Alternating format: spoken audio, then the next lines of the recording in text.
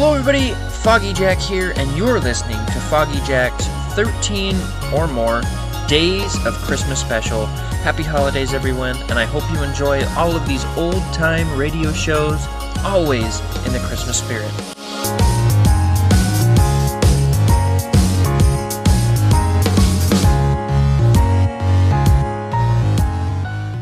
Do you like stories that keep you on the edge of your seat? Stories that make your heart race and your blood run cold? Stories that make you wonder what lurks in the shadows and what lies behind the door. If you do, then you will love Foggy Jack's Old Time Radio Show, the old-time horror radio show that brings you the most thrilling tales of mystery, suspense, and horror. Foggy Jack's Old Time Radio Show airs reruns of radio shows that aired from 1940 to 1960, featuring some of the best actors and writers of the golden age of radio. Every day, Foggy Jack's Old Time Radio Show presents a new story that will keep you guessing until the end, with twists and turns that will shock and surprise you. You will hear stories by masters of horror like Edgar Allan Poe, H.P. Lovecraft, Ray Bradbury, and more. You will also hear stories by famous authors like Agatha Christie, Ernest Hemingway, and John Steinbeck. And you will hear stories starring legendary actors like Orson Welles, Vincent Price, Boris Karloff, and many more. Foggy Jack's Old Time Radio Show is the ultimate podcast for fans of horror, suspense, and mystery. You can listen to Foggy Jack's Old Time Radio Show online for free, where you can find hundreds of episodes to choose from. You can also subscribe to this podcast, where you can get new episodes every week. Don't miss this opportunity to experience the scariest radio episodes of all time. Tune in to Foggy Jack's Old Time Radio Show, and remember, it's not what you see, it's what you hear.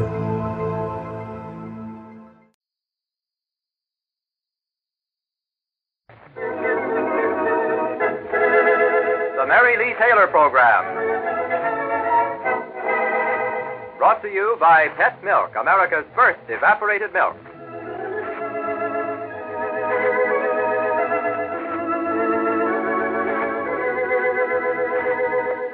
Welcome to the Mary Lee Taylor Program, with the story of the week about that lovable pair, Jim and Sally Carter, and from Mary Lee Taylor's Friendly Kitchen, the pet recipe of the week.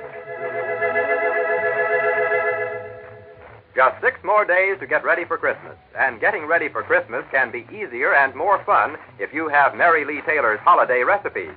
So send for this new, exciting recipe collection today, sure. Candies, cookies, party food, they're all in this one handy book. And it's as easy as this to get a copy. Just print your name and address and the words Holiday Recipes on a postcard and send the card to Mary Lee Taylor, care of this station, or to Pet Milk, St. Louis, Zone 1, Missouri. And now it's Mary Lee on NBC. Hello, this is Mary Lee Taylor. Happy, as always, to spend this half hour with you. Today's story about Jim and Sally Carter really began weeks ago when Sally left Midland against her father's wishes to join Jim in Capital City. Ever since then, there's been antagonism between Jim and Sally's father. And now that Christmas is coming, Sally faces a real problem. She longs to be home with her family, but she knows that without Jim, it couldn't be a happy Christmas for her. So Jim and Sally have their Christmas alone in that little apartment where there's hardly room for a Christmas tree? You'll have the answer to that in just a minute, Dale. But first, I'll promise that right after today's story, I'm going to tell you how to make the most delicious eggnog anyone could ask for. And with the recipe I'm going to give you, you can make a full quart for just about 48 cents. Say, that's going some. You know you have to pay around 27 cents for just half a pint of cream? Yes, and the only difference between our eggnog and the traditional eggnog is that this is made with pet milk in place of cream. Actually, when you make it with pet milk, you save more than $1 a quart. And that's just one example of how pet milk saves you money and helps you to prepare party food as well as family meals that are extra delicious. So keep a stock of pet milk on hand all the time. Pet milk takes up such little room, stays so good and sweet in its sealed can, and costs so little. Less, in fact, than any other form of milk. Dale, do you really want to know how Jim and Sally Carter finally settled the Christmas problem? I certainly do. Then let's get along to Capital City and to today's chapter in the life of young wife Sally Carter.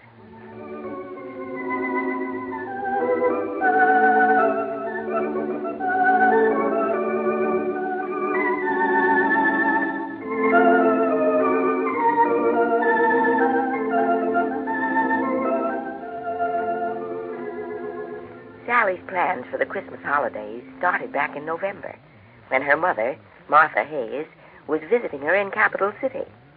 Martha had come to see Sally's apartment, to see Sally, and especially to talk with Sally about the preparations for her first grandchild, expected in early spring. But, Sally, you can't mean that these are all the clothes you want for the baby. Except for the diapers, of course. I haven't bought those yet. 2 dresses and not a single petticoat. Well, people don't dress babies up the way they used to, Mom.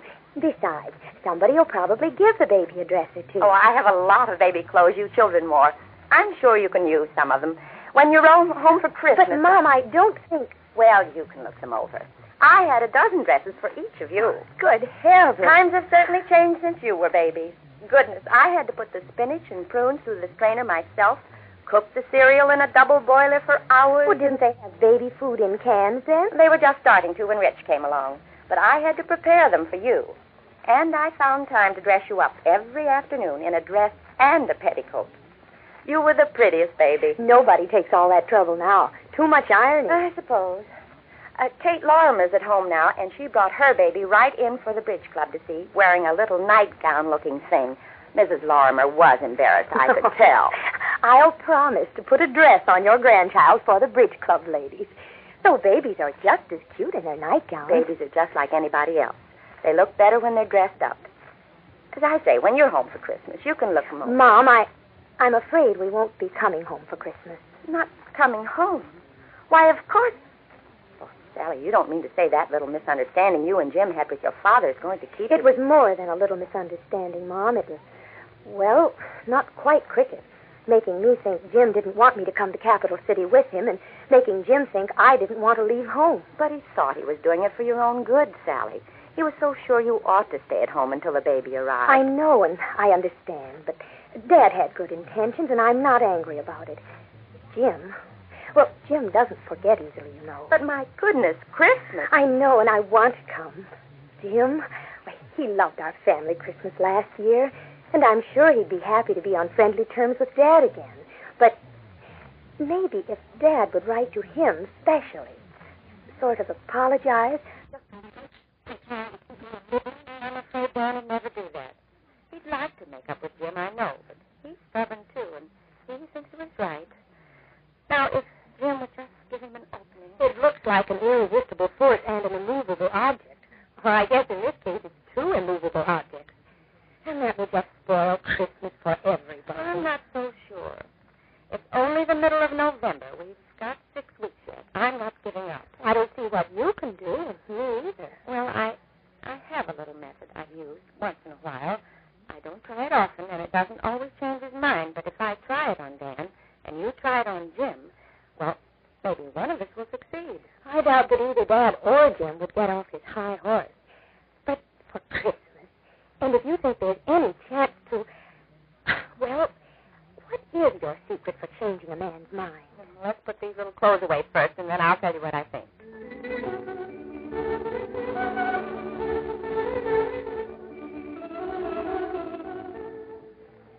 After she returned to Midland, Sally's mother started her secret campaign on Sally's father early in December. She and Dan were going to a movie, and had dropped 12-year-old Rich off at the Sunday school rooms. Movie will be out at 10 o'clock, and we'll be here by 10:15, Rich. You listen for us. Oh, dear, you didn't hear a word I said. He always gets away before I'm through talking to him. You always think of something to say to him after he's gone. I guess so. I always feel that Christmas is almost here when they start practicing for the Sunday school play. Rich is going to be one of the 3 kings this year. I remember when I was one of the 3 kings in my mother's plush evening wrap. I haven't anything so splendid. Rich will have to wear that brocade robe Aunt Sophie gave you Christmas before last. Glad to have that thing put to some good use. Ben, aren't you ashamed? It'll seem clear not having Sally at home for Christmas. Sally's always home for Christmas. Not this year, I'm afraid, after all that's happened. Nonsense. Nothing that's happened has anything to do with Christmas. Well, Jim thinks so. He's still a little, hurt with you. Besides, he thinks you're mad at them because Sally went to Capital City after all. Nonsense. He's a young idiot. You tell him we're expecting him? Sally knows that, of course, but Jim's proud, you know, and stubborn. And, as you said, young. Too young to be reasonable and broad-minded about the difference of opinion you and he have. I suppose so. It takes a mature mind to go more than halfway in a matter like this. I think Jim would meet any advance you made, but he just can't bring himself... Nonsense. You certainly told him. I'm afraid the invitation would have to come from you. But that's ridiculous. They know they're welcome. I'm not going to beg anybody to spend Christmas with us, not even Sally. Certainly not. I wouldn't expect it of you. Of course, if you just apologize a little for trying to keep Sally here... Apologize? I will not. I was right. Sally should have stayed here. They don't agree on that point, of course, but you wouldn't even have to exactly apologize. Just let them know you understand how they feel. Maybe if we drive up to Capital City and get them... Sally knows I'll be glad to go for them any time they ask me to. They'll never ask you to. Oh, dear, I wish young people weren't so stubborn. I know if you were in Jim's position, you wouldn't spoil everybody's Christmas by being so stiff-necked. I'm thankful I haven't got a stubborn husband.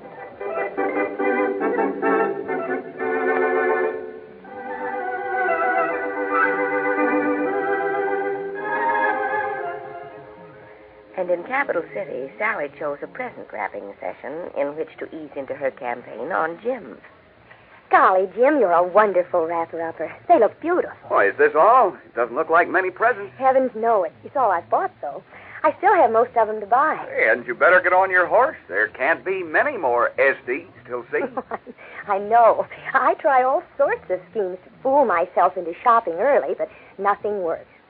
Sometimes I pretend Christmas is the 25th of November. No wonder you can't sell yourself that one. Or that my relatives are all missionaries in China, and the packages have to be mailed in time. Did you ever just try thinking of the crowds in the stores in December? Well, the trouble is, I kind of like the Christmas crowds. Mm-hmm. They're fun. Oh, darling, wrap this last one in blue and silver, will you? Golly, your packages are neat. Oh, I'm a neat guy. Jim, shall we have a Christmas tree? Here? Where else? This is where we'll be, isn't it? Sure. Well, it just seems like a queer place to have a tree. But, well, sure, let's have one. Maybe we could have some of the other tenants in. Maybe, but they all seem to be going someplace. Even the landlady. She and Spuds are going to visit relatives in Joplin. We'll go to the theater or something. The folks would like to have us at home. Oh? Your father hasn't said so? Mom has. That's different. He's the one who's sore at me. I'm not going there as long as he acts like I'd kidnapped you, especially when he hasn't asked me. I know. I don't blame you. He was wrong, and he ought to apologize. But I'm afraid he never will. He thinks he was right, and he's pretty stubborn. You can say that again. And besides, Dad's getting old, and you know how old people are. Not broad-minded enough to give in even a little bit. He'd really love for us to be there, Jim.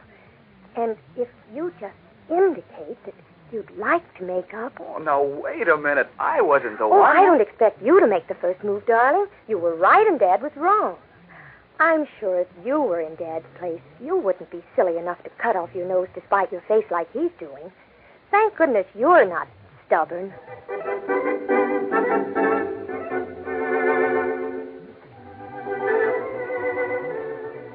Thus, Sally and her mother started things off, and they kept at it all through December. Slowly, pleasantly, gradually, never nagging, just when the occasion presented itself. For instance, in Midland... I must send Sally and Jim's Christmas stockings to them. They might as well have them to hang in Capital City. If Jim weren't so pig-headed. And a little later... Well, I won't make nearly as many Christmas cookies this year with Jim not here.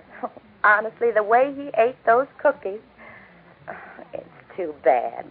Just pure stubbornness. Until, at long last, just before Christmas, Dan asked... If Santa Claus should ask you what you want most for Christmas, what would you say? I guess it's silly of me, Dan, but I'd rather have Sally and Jim here with us than anything else in the world.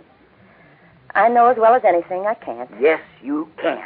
I've arranged to be away from the bank tomorrow and the next day. The car's full of gas, so let's leave early in the morning for Capital City. We'll bring those kids home. Oh, Dan, that's wonderful. Thank goodness I'm not stubborn enough to stand in the way of everybody's fun.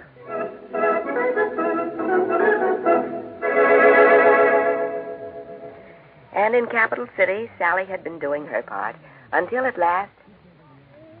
Christmas Day will find me where the love light gleams. I'll be home for Christmas, if only in my dreams. There now. Dinner's ready. Come on, dear. Sally, you do want very much to go to Midland for Christmas, don't you? Well, not so awfully much, really, Jim. Of course, it would be fun, and it would make Mom and Dad happy. But it's Dad's own stubbornness that's the trouble. I know if you were in Dad's place, you wouldn't spoil Christmas for everybody. Even in my own place, I'm not going to do it, baby. Here. Merry Christmas, darling. But Jim, what in the world? Jim, tickets, railroad tickets to Midland. Oh, Jim, you're an angel. Hey, wait a minute. Don't knock me down. Now, I'm no angel, but I'm not stubborn or unreasonable, I'm glad to say. Of course you aren't. You're the most wonderful, thoughtful... Goodness, just at dinner time. See who it is, will you, darling? Sure, but I'm hungry. I hope this isn't someone who... wait. Well, I'll be doggone. Come in. Sally, look who's here. Mom and Dad. I don't believe it. Come on in. Hello, dear. We came to take you home for So Christmas. wonderful to see you. This is a surprise. Oh, my goodness. Come on the table. Lucky it's baked beans and bacon, so there's plenty. Why, if I'd known you were coming, I'd have had something special. We want to take you out to dinner. Dropping in just at dinner time. Oh, certainly not. I'll just get a couple more plates. Oh, this is the nicest surprise.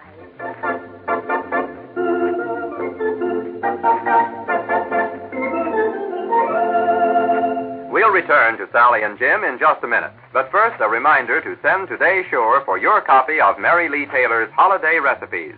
In this 16-page book, you'll find easy, money-saving recipes that you can use during the holidays and all through the winter months. Recipes that'll make family meal planning and entertaining easier for you. The book is yours for the asking. Just send your request to Mary Lee Taylor, care of this station. I'll give you the address again later, but right now, back to today's story.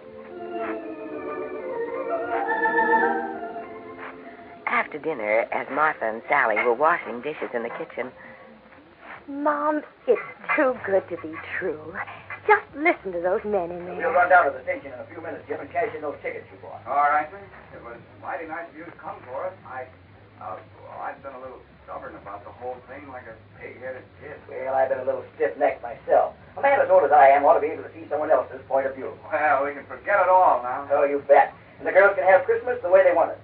Women are so sentimental. Things like that are important to them. You know, there's one thing about men.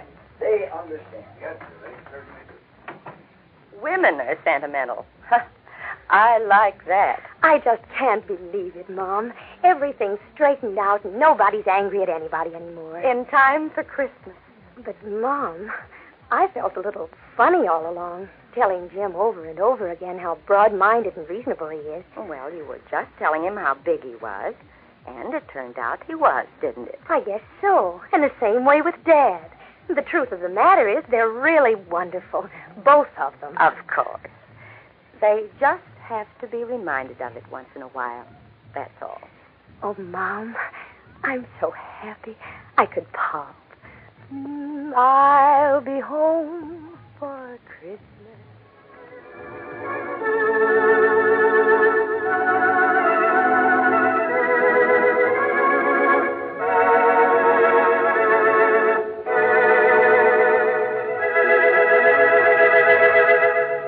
So that's the way women change a man's mind, huh? I'm going to have to watch myself. But of course, there's one thing nobody can change my mind about, and that's pet milk.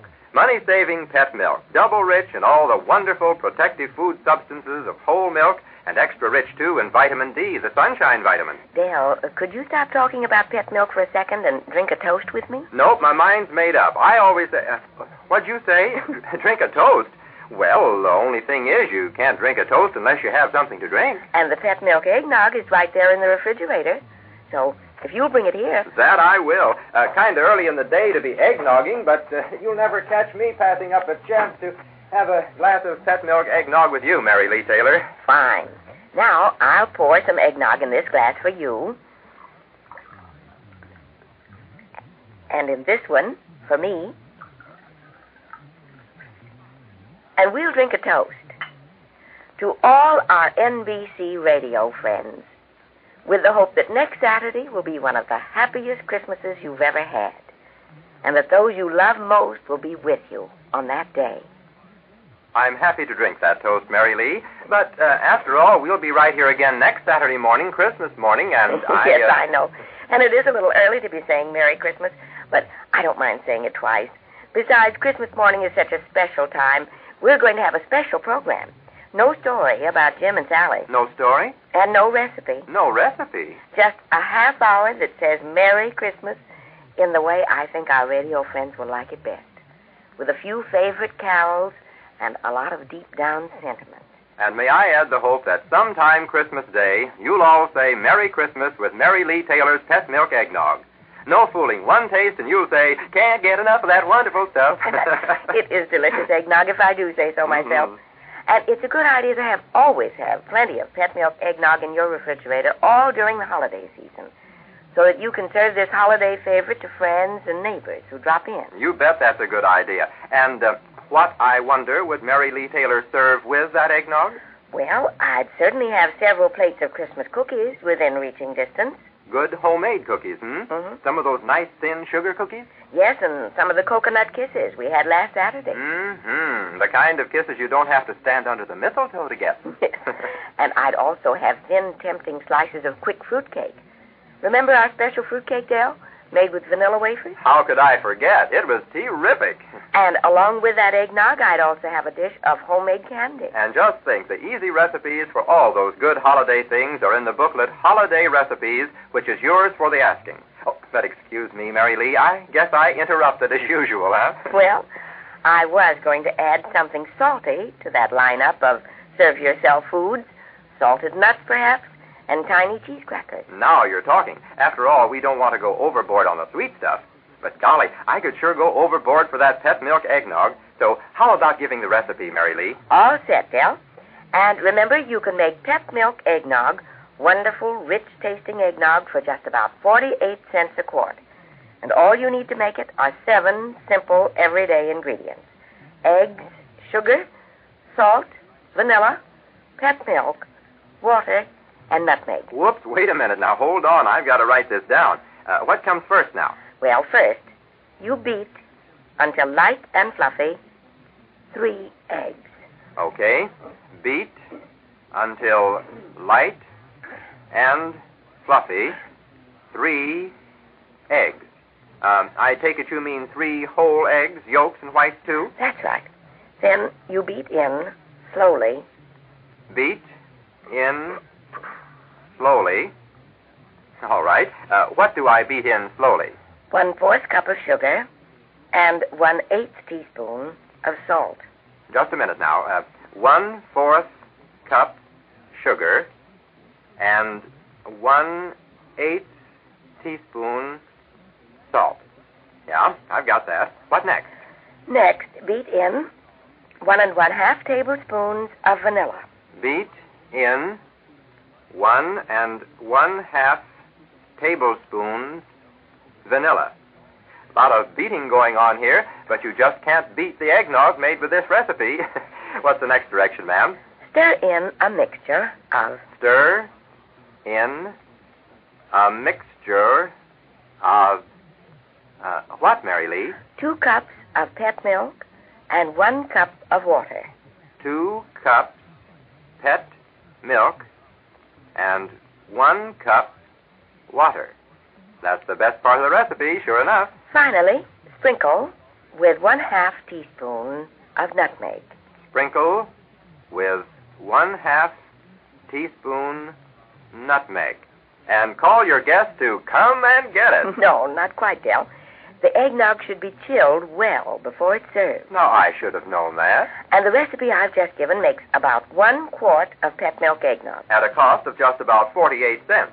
You know, Mary Lee, there's just one thing that you've forgotten. Forgotten? Mm-hmm. No, Del, I haven't forgotten anything. You're sure, huh? Seems to me I've heard rumors that some people like something besides vanilla in an eggnog. Oh, I see what you mean. Well, in that case, in place of the 1 1/2 tablespoons of vanilla, you would add 1/2 cup of sherry or other alcoholic flavoring to the 1 quart of pet milk eggnog. I see. Well, now there's one other thing I'd like to know, Mary Lee. Sometimes I've had eggnog with kind of a frothy topping. You know what I mean? Sort of a bubbly foam with the specks of nutmeg sailing around on it. And I just wondered... How to accomplish that? Uh-huh. It's very easy. If you like eggnog with a fluffy topping, separate the eggs and just mix the beaten yolks with the other ingredients and save the whites until later. Then, when you're ready to serve the eggnog, and not before, fold in the stiffly beaten egg whites. Oh, one of those last-minute jobs, huh? Mm-hmm. And by the way, egg whites fluff up more, have more volume if they're beaten at room temperature. So, take the egg whites from the refrigerator in time to let them warm up to room temperature before you beat them. Well, Mary Lee, you said something about keeping plenty of eggnog in the refrigerator for drop-in guests. That means you can make it ahead of time, all except folding in the egg white? Yes, and if you make your pet milk eggnog according to today's recipe, mixing the yolks and whites right in with the eggnog, you can make it completely ahead of time. In fact, eggnog is really better if it's made the day before you plan to serve it. No fooling. Yes, chilling it overnight or for several hours before serving actually improves the flavor. But be sure to stir it well from the bottom just before serving. And be sure to make your eggnog the Mary Lee Taylor way with wonderful money-saving pet milk. The big reason, you know, why you can make delicious, rich-tasting eggnog with pet milk is that pet milk isn't like ordinary milk. No, sirree. Pet milk is good, sweet, whole milk, concentrated to double richness. You can actually see that double richness when you pour the pet milk from the can. And you can taste that double richness when you drink Mary Lee Taylor's eggnog. You'll really love it. And don't hesitate to serve eggnog at your holiday parties just because you don't have a punch bowl. Any big mixing bowl filled with eggnog and completely surrounded by a ring of fresh evergreen boughs looks beautiful enough for any party. She's all right, isn't she? Always has an answer for everything. Yes, and she even has a book that gives the answers about training a baby and making it easy for you to care for your baby. That's a fact. It's a beautiful 64-page book. It's illustrated, and it's packed with the kind of information your own doctor would want you to have. Want a copy? It's easy enough to get. All you do is send a postcard with your name and address and the words Baby Book to Mary Lee Taylor, care of this station, or to Pet Milk, St. Louis, Zone 1, Missouri. Or let one postcard do the work of two and ask for the holiday recipes and the baby book on the same card. And you can get other Mary Lee Taylor money-saving ideas if you'll help yourself to one of the handy take-home recipe folders featured in your favorite grocery store, along with the pet milk display. Oh, but here.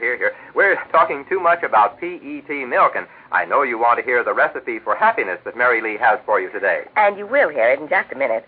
But first, I hope that you will tune into this NBC station next Saturday morning for our very special Christmas program. I know you'll enjoy it. And I know, too, you'll enjoy hearing Vic Damone tonight on the Pet Milk Nighttime Show with the Serenaders and Gus Henson's Pet Milk Orchestra. So be listening along with us tonight, won't you? And now, today's recipe for happiness.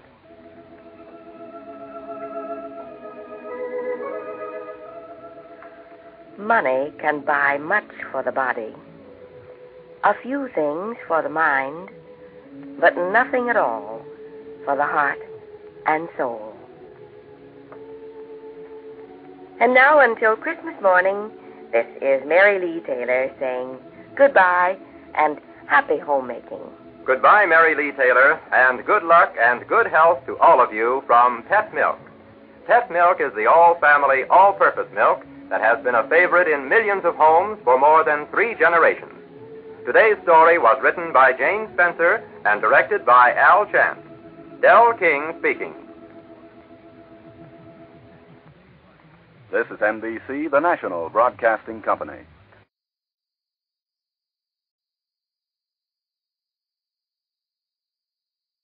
The Mutual Broadcasting System, in cooperation with Family Theater Incorporated, presents transcribed A Daddy for Christmas, starring Pat O'Brien, Linda Johnson, and Bobby Driscoll. Shirley Temple is your hostess.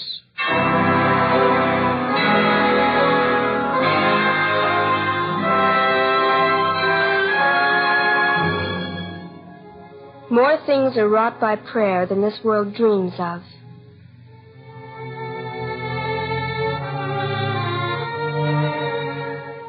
When I was a little girl, I once received a doll for Christmas.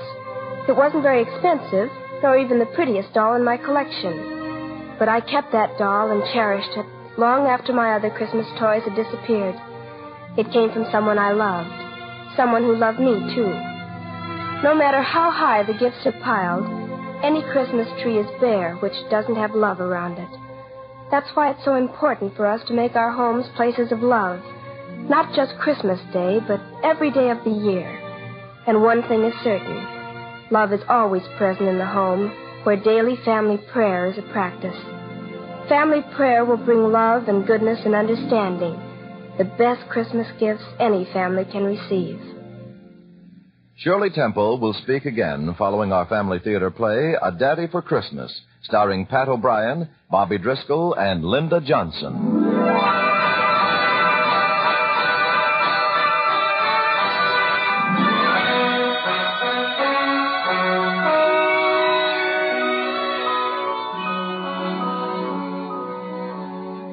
Most people look on Christmas as a special occasion. With me, well, I guess it's what my little Stevie would call extra special. As long as I live, Christmas will be extra special for me now.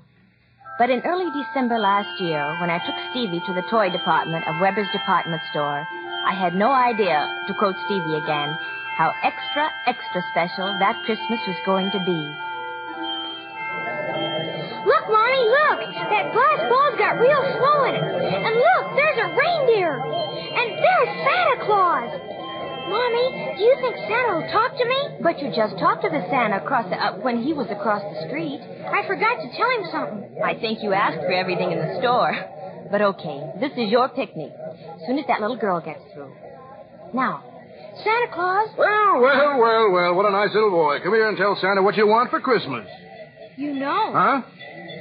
I'm Stephen Hunt. You know what I want. Santa, you took his list when you were across the street in Wilson's department store? Oh, yes, that's right. I remember you now. I was getting you all mixed up with another nice little boy I know. Mommy calls me a little scamp. Oh, but you're a nice little scamp. I'll tell you what, son. I left my notebook across the street. So, how about you giving me that list of all the things all over again? First, what's your address? Stephen Hunt, 2228 Elm Street. All right, Stephen. Now, what do you want for Christmas? Well, I want the sled. Mm-hmm. The bicycle. With 2 wheels? With 3 wheels. Oh, that's a tricycle. I don't want a tricycle. I want a bicycle. With 3 wheels? Uh-huh. 1 bicycle with 3 wheels. I got it.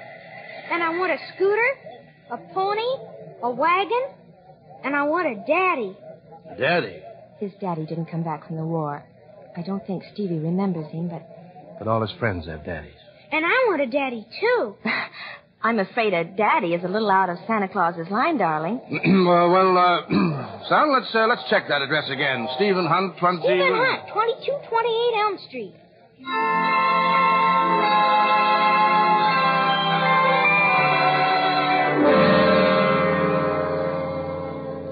It was a lonely Christmas Eve for Stevie and me.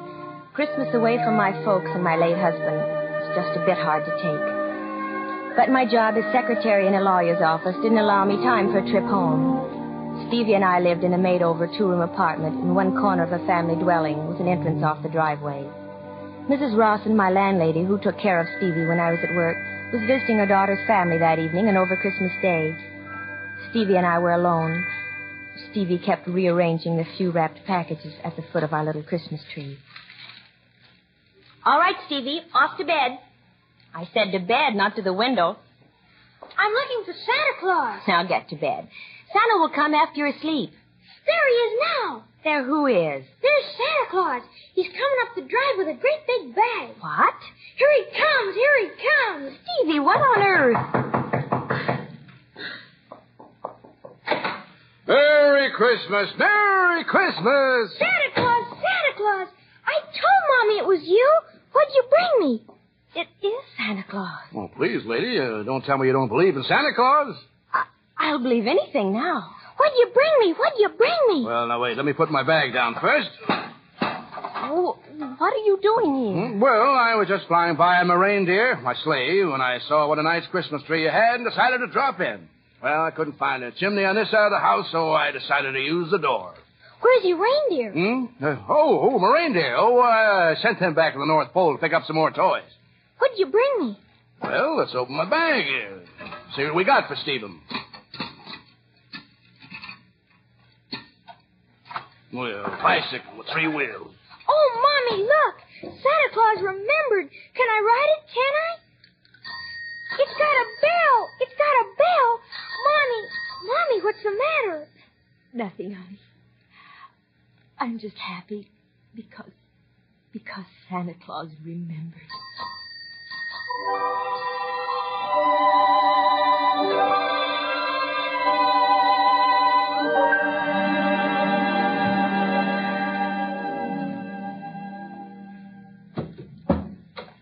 He's really asleep now. That, Santa suit must be awfully hot. Would you like to take it off? I'll say. There. Now the beard. Oh, that feels better. Why, you... What's the matter? You're a young man. Is that bad? No, but I just thought Santa Claus was older. I mean... You mean you thought Santa Claus was older? Well, I hope you're not disappointed. My name's Joe Regan. Pleased to meet you, Mr. Regan. Won't you... Joe. Won't you please sit down? Ah, thanks. Now, tell me, why did you do this? Not that I don't appreciate it, but... I had to. After all, I'm Santa Claus. And the swell little kid with a pretty and nice-acting mother comes up to me and says, Santa, I want a bicycle with 3 wheels. Well, what kind of a Santa Claus would I be if I didn't come through? But why Stevie? There must have been thousands of boys and girls who asked you for presents. Why Stevie? Well, maybe it's because he asked for something different. He said he wanted a daddy for Christmas. Oh, no. That's going too far, Joe. I mean, Mr. Regan. Oh, no, don't get me wrong. I'm afraid Stevie won't get his daddy for Christmas. Maybe by Easter? You don't think... Oh, no, of course not, but already I like you a good deal. Well, I like you, too, but... We sound like a couple of kids. A couple of nice kids, I'll have you know. Joe, you're crazy. You're the most audacious, Oh, you're very nice, Joe, but that tricycle must have cost a lot of money. You'll have to return it. I won't take that bicycle with 3 wheels away from Stevie. You do it. Oh, no, I couldn't. He already loves it. All right, you win. He keeps the tricycle. 1 round for Joe Regan. But about that daddy business, that's out.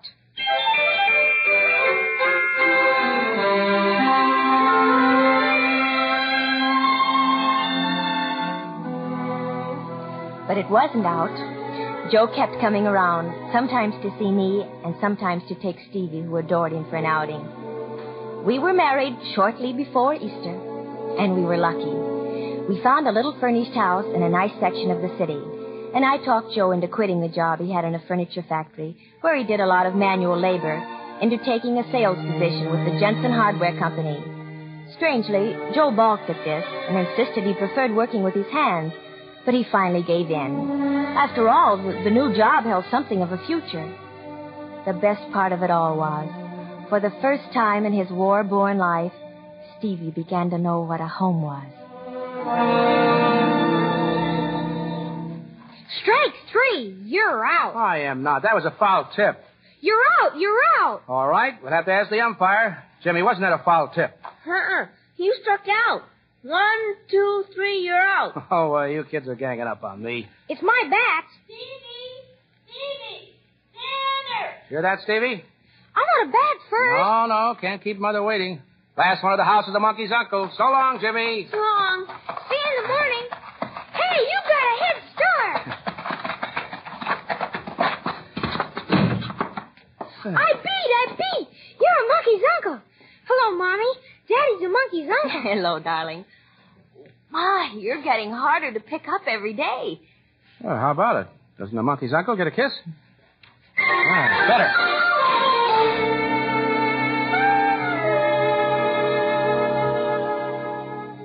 Sometimes it was like having 2 little boys around the house. But what mother objects to that? There were other times, however, when Joe was more than a little boy to me. Much more.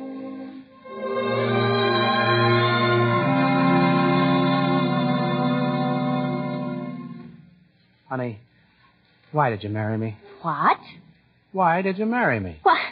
How can you ask a question like that? Well, I guess, when I used to pester you about it, I used to tell you Stevie needed a father, and that was my main sales talk. Joe, I married you because I love you. I need you. You should know that. Well, yes, of course. But the way you do it on that kid, well... Joe, I love you so much. I guess I did almost from the start. When I was Santa Claus? No, silly. Well, that's when I fell in love with you. Just as soon as Stevie told me he wanted a daddy, and I looked at you, realizing I had a chance. You looked like everything I wanted. And when I got to know you, you were everything I wanted.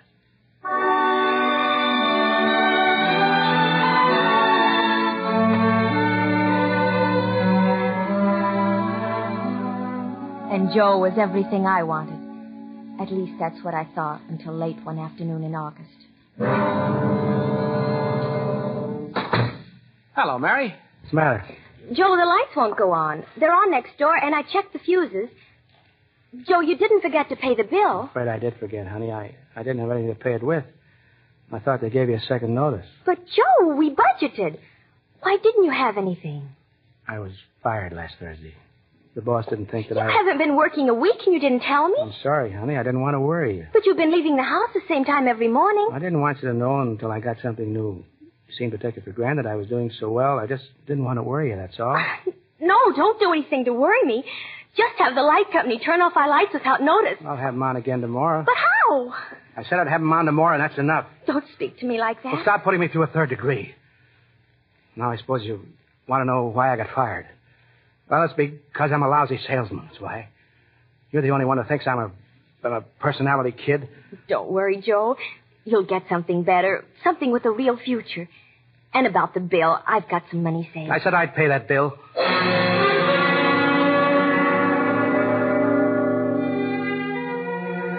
He paid the bill all right by pawning 2 pieces of his very fine leather luggage.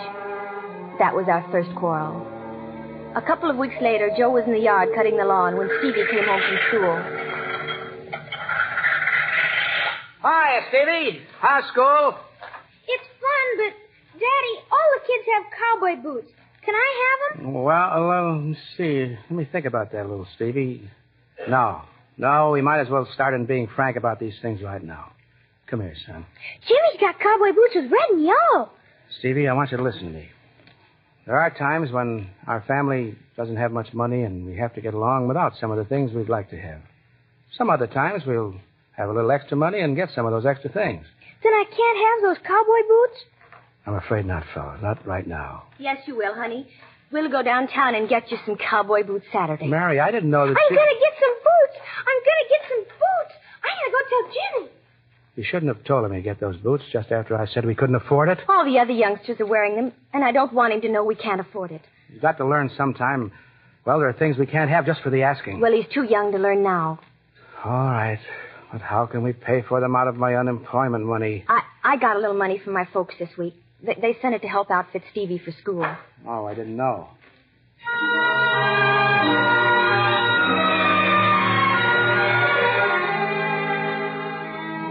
The way his shoulders drooped when he turned for me to walk into the house. I wanted to run after him and cradle his head in my arms like I do my other little boy when he's hurt. But I didn't. Weeks passed and Joe couldn't seem to find a job. At least not the kind I wanted him to have. But, Mary, every time I think I can get a job, you say it isn't suitable. What do you want to live like anyway? Joe, it's not me I'm thinking of. I just want to be sure Stevie gets all the things he needs. I see. I'll keep looking for the career job so Stevie can get all the things you think he needs.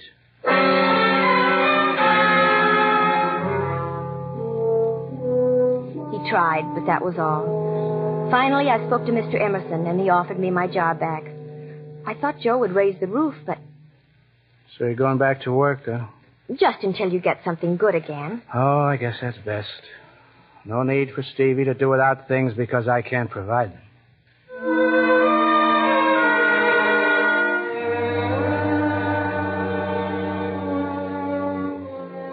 That's all he said. Somehow I'd have felt better if he'd objected, even insisted I didn't take the job. So I returned to work for the first time since we were married. The third evening after work, when I came home, the house was strangely quiet. Joe! Joe! Stevie! Stevie, honey, what's the matter? Oh, Daddy! What about Daddy? He went away. He took all his things. Oh, no. No, Stevie. Honey, did he leave anything? A letter from Mommy? Oh, here it is on the table. Dearest Mary. I know you'll think I'm a quitter and despise me for leaving this way, but it's going to be hard enough saying goodbye to Stevie. And I'm afraid you might change my mind, and we'd all be worse off. I can't stay. Can't marry because I can't be the things you want your husband and Stevie's father to be. I'll never do big things. In fact, I don't especially want to. I don't want to be anything more than just an ordinary guy. Bus driver, mechanic, something like that. That's the whole story. Goodbye, and good luck. And if by some strange chance I do get ahead, I'll try to make up for this. I promise. I'll love you always. Joe.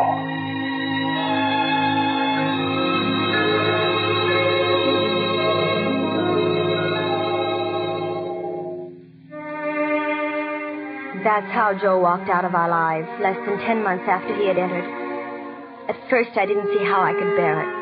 But life must go on. And then, of course, there was Stevie. I've written all Joe's relatives, all his friends. They haven't heard from him either.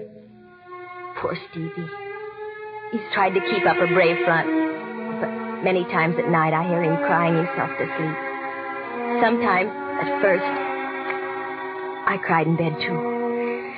Then I started telling myself, at least this way, Stevie won't grow up under the influence of a father utterly lacking in ambition. And I got some satisfaction in knowing that when Jimmy Webster got a fur-lined aviator cap, my boy got a fur-lined aviator cap, too. That is, I did until last Saturday, when Jimmy came over to our house. You make swell cookies, Mrs. Regan. Thank you, Jimmy. You'll get some as soon as they're finished. When's Mr. Regan coming back? I don't know. Jimmy, does Stevie talk about him much? No.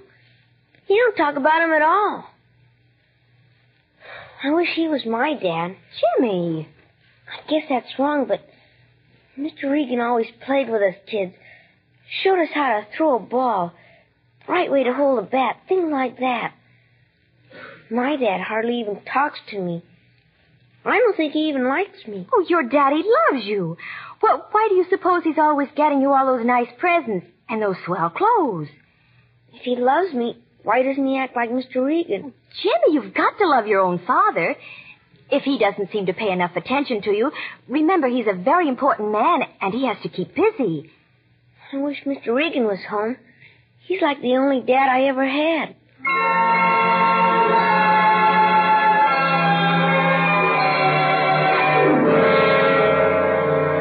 It was then I finally realized the terrible thing I had done to my Stevie and to Joe. And I'd had the nerve to nag him for not giving Stevie the things a father should. I'd even held up Jimmy's father as an example. Poor Joe. He must be feeling lonely, too. I suppose he was a department store Santa Claus again this year. Somewhere. Wonder what he's doing tonight. Christmas Eve. I could almost scream the way Stevie keeps looking out the window.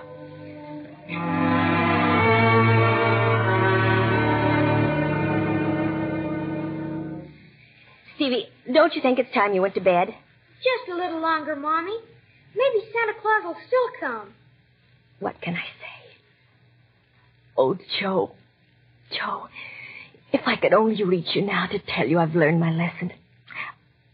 I don't care if we're ever rich, what kind of work you do. What counts is you're good for me and Stevie. What counts is you're you and Joe. Joe, it's Christmas. Do you think Santa will come, Mom? I hope so, Stevie. I hope so. But if he were going to, he'd be here by now. It would be like Joe to come back tonight for Stevie. Maybe if he comes back for Stevie, I can get him to stay for me. Oh, Joe. Mommy, what's the matter? Nothing, honey. Nothing at all. Okay, it's off to bed with you. Are you crying because Santa Claus didn't come? Never mind. It's time. I'll get it. Merry Christmas! Merry Christmas! Don, I knew you'd come. I knew. It's Santa Claus! Santa Claus! Mary. Oh, watch it, my beard. Santa Claus's whiskers are coming off. It's Daddy! Daddy! Daddy! Hello, son. Mommy, Daddy's Santa Claus! Yes, dear. Daddy's Santa Claus. You're back to stay, aren't you, Joe? Yes, I'm back. And, Mary, I'm sorry I left the way I did. I was a coward. From now on, I'll try to be the kind of a guy you want. No, dear. From now on, just be yourself. That's the kind of guy I want. Oh, Mary. Oh, enough of this mush stuff. I gotta go about my business. Stevie been a good boy? Perfect. Just like his daddy. Well, that's too bad. Well, let's see what we got here. Ooh, a racer! With big rubber tires. Thank you, Santa. Daddy. What is it, fella? I know where you've been. You do? You've been up at the North Pole making toys. You know, I couldn't have thought of a better explanation. That's the only one I ever want to hear.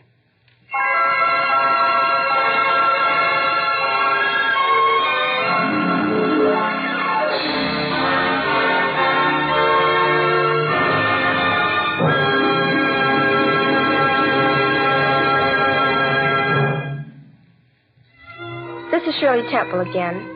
You know, poets often have the gift of expressing our feelings far better than we can ourselves. Here is a poem I think you'll like. It's called The Flight of Prayer. Who knows what wonders happen when we pray, what forces stir, what golden blessings run toward us on glad feet each time we say, in all sincerity, Thy will be done. We cannot follow with our mortal sight the flight of prayer. We cannot hope to chart its secret course. But suddenly a light dawns and the weight is lifted from our heart. For prayer has powers that we know not of to heal and comfort, to provide and bless.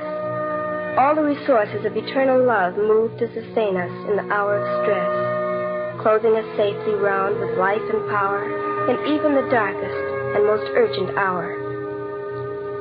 Thank you for being with us, and God bless you. Our thanks to Pat O'Brien, Linda Johnson, and Bobby Driscoll for their fine performances, and to Jack Lyman for writing our play. Max Terre scored and conducted the music.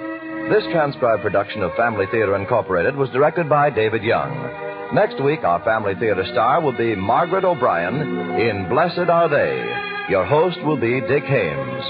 This series of the Family Theater broadcasts is made possible by the thousands of you who felt the need for this kind of program and by the Mutual Broadcasting System, which has responded to this need.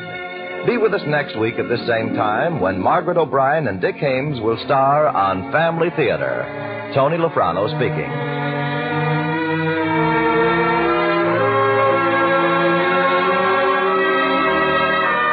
This is the Mutual Broadcasting System.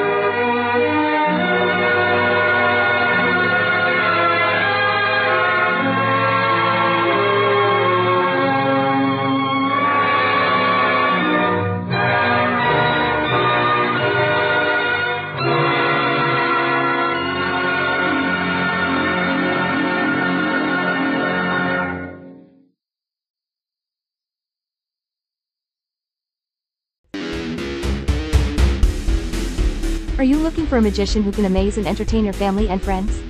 Do you want to experience a show that is full of magic, mystery, humor, danger, illusions, and escapes? If you do, then you need to hire Foggy Jack, the shock, bizarre mentalist. Foggy Jack is a professional magician who specializes in mentalism, oddity, and more.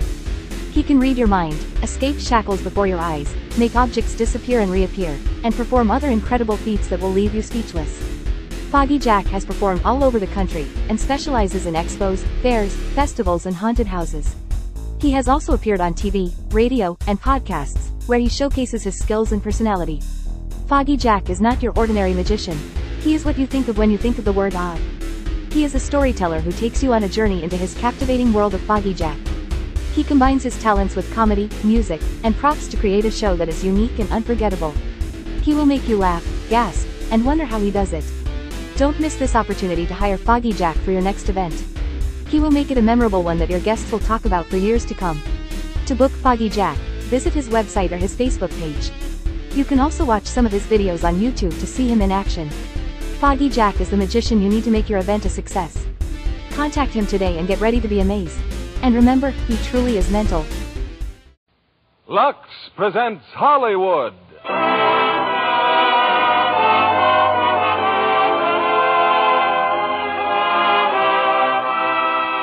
Lever Brothers Company, the makers of Lux Toilet Soap, bring you the Lux Radio Theater, starring James Stewart, Donna Reed, and Victor Moore in It's a Wonderful Life.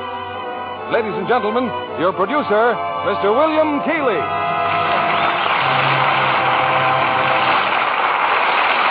Greetings from Hollywood, ladies and gentlemen. Tonight we bring you one of the season's most inspiring hits, a Liberty Films production that's been nominated for the highest screen award. Yes, It's a Wonderful Life. And we present it now with its original fine stars, Jimmy Stewart and Donna Reed. Jimmy in the role which won him a nomination for the best performance of the year. Also in our cast is starred that fine comedian, Victor Moore. It's a Wonderful Life is the drama of a typical American. Might be you, it might be me. He dreams of glory, he lives in hope, he loves and doubts, and only Providence puts a final value on his service to humanity. Our story starts before the war, when life was normal. Shortages were generally unknown, and simple luxuries like Lux soap were abundant. I won't say that's the only reason people said it's a wonderful life, but I do know from the thousands of letters in our files that most of them said it's a wonderful soap. And they keep right on saying it day after day. In fact, the popularity of Lux soap is what makes it possible to present such entertainment as Frank Capra's great production, It's a Wonderful Life, starring Jimmy Stewart as George, Donna Reed as Mary Hatch, and Victor Moore as Clarence.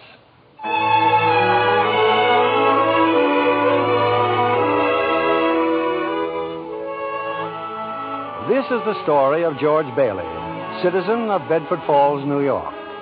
George Bailey, who more than anything under the sun wanted to see the world, the wonderful, exciting world that lay somewhere beyond the limits of his hometown. Oddly enough, this story does not begin in Bedford Falls. In fact, it doesn't begin anywhere in the world. It begins in heaven, where the superintendent of angels has just summoned an apprentice angel named Clarence. Oh, I'm really going down to earth, sir? Oh, how splendid. Yes. There's a very discouraged man down there, Clarence, George Bailey. At exactly 10:45 p.m., Earth time, he'll be thinking seriously of ending his life. Oh, dear, his life. Now, I want you to stop him if you can. Now, sit down. I'll give you Bailey's case history. Sir, if I should accomplish my mission, may I perhaps get my wings? I've been waiting over 200 years now, and, well, people are beginning to talk. Clarence, what's that book? The Adventures of Tom Sawyer, sir. I was reading it when you sent for me. Oh, fine book. Excellent. Well, you do a good job on George Bailey, and we'll see about your wings. Oh, thank you, sir. Now, listen. When George Bailey was a boy, two events occurred that you should keep in mind. One was when his young brother, Harry, fell through the ice and almost drowned. George saved him. Brother fell through the ice. George saved him. Ever since, George has had a bad ear. All that icy water, you understand. Yeah, bad ear. Yes, sir. The other event came a few months later. George used to work after school in Mr. Gower's drugstore. One day, Mr. Gower's only son died of influenza. It was a terrible blow, and poor Mr. Gower tried to lose his grief in whiskey. Where you been, George? Mrs. Blaine's called twice.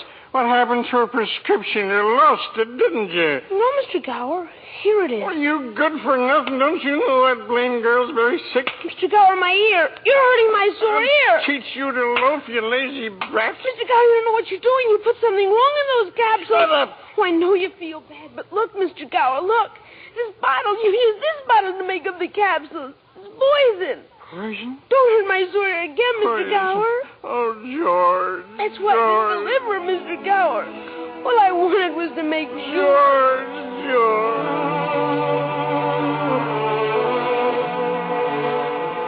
Well, Clarence, that was George Bailey as a boy. When he grew up, he wanted to go to college, but there just wasn't the money. So he worked 4 years in the Building and Loan Association. Building and Loan Association? Oh, I forgot to tell you. George's father was in the building and loan business. He and George's uncle, Billy. High ideals and low bank account. Anyway, George worked for his father and saved enough to see him through the university. That summer, though, he was going to Europe. Got a job on a cattle boat. Do a little traveling before college. Boy, oh boy, it's hard to realize it. My last night in the Bailey boarding house. We're sure going to miss you, George. Oh, I'm going to miss you, too, Pop. Hey, what's the matter? You look tired. Oh, I had another tussle with old Henry Potter today. I thought when you put him on the board of directors, he'd ease up. Oh, so did I. I just can't understand a man like Mr. Potter. He can't begin to spend all the money he I has. guess Potter owns about everything he wants in Bedford Falls except our building and loan. That's why he hates us. Hey, George, can I borrow your tuxedo studs? Yeah, help yourself, Harry. Well, where are they? In your suitcase? I'm not taking a tuxedo on a cattle boat, you know. Say, where'd you get that suitcase anyway? Oh, Mr. Gower, going away present. And one of these days you're going to see that bag all covered with travel labels. Italy, Baghdad, Samarkand. Gonna have a pretty full summer, eh? I'm going to have a pretty full life. Hey, why don't you come to the dance tonight? What? I'd be bored to death. Well, you couldn't want a better death. Lots of pretty girls. Hey, I got to hurry. I wish we could send Harry to college with you, George. No, we've got that all figured out now, Pop. He'll take over my job at the building and loan and work 4 years like I did, and then he'll go. Oh, he's pretty young for that job. Well, no younger than I was. Maybe you were born older, George. Huh? George, when you get out of college, I don't suppose you'd come back to the building and loan. Oh, no, Pop, I just couldn't. I couldn't face being cooped up the rest of my life in a shabby little office. I'm sorry, Pop. Now, I didn't mean that, but it's just this business of nickels and dimes. I'd go crazy. I want to do something big, something important. Well, in a small way, we are doing something important, George. In that shabby little office, we help people figure out how they can own their own homes. I know, Pop. I just wish I felt that but I just feel like if I didn't get away, I'd bust. You're right, boy. You get yourself an education, then get out of here.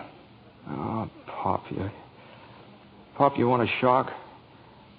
I think you're a pretty great guy. Well, thanks, George.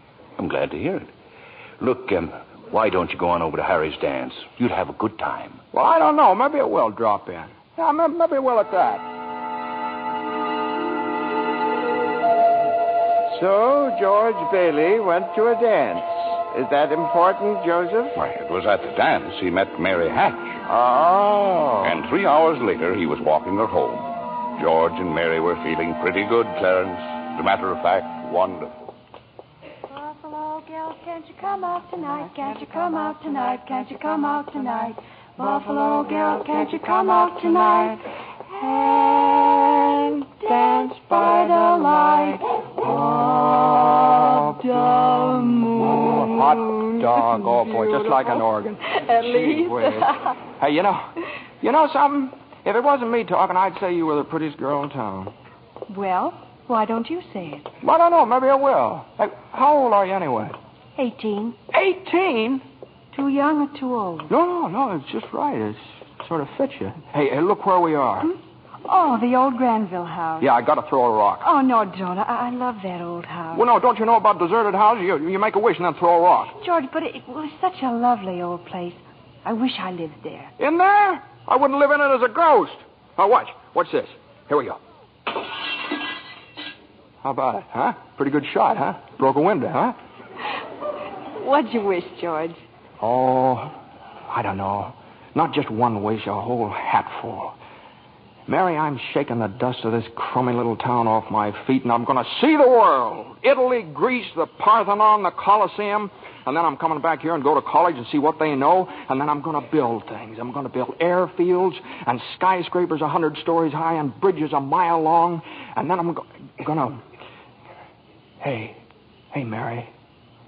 What is it you want? What do you want, huh? You want the moon? All you got to do is just say the word now. Okay. The moon, I'll take it. Then what? Then what? Well, then you could swallow it. And it'd dissolve like an aspirin, you know. And the moonbeams would shoot out of your fingers and the ends of your hair. And you think I'm talking too much? Yes, why don't you kiss her instead of talking her to death? How's that? Youth is wasted on the wrong people. Why, hey, just a minute, mister. Hey, you come back here. I'll show you some kissing if you want to. George! Hey, Uncle Billy, look here. I'm going to kiss Mary. Watch. George, get in the car quick. Your father's had a stroke. What? George, get in, hurry.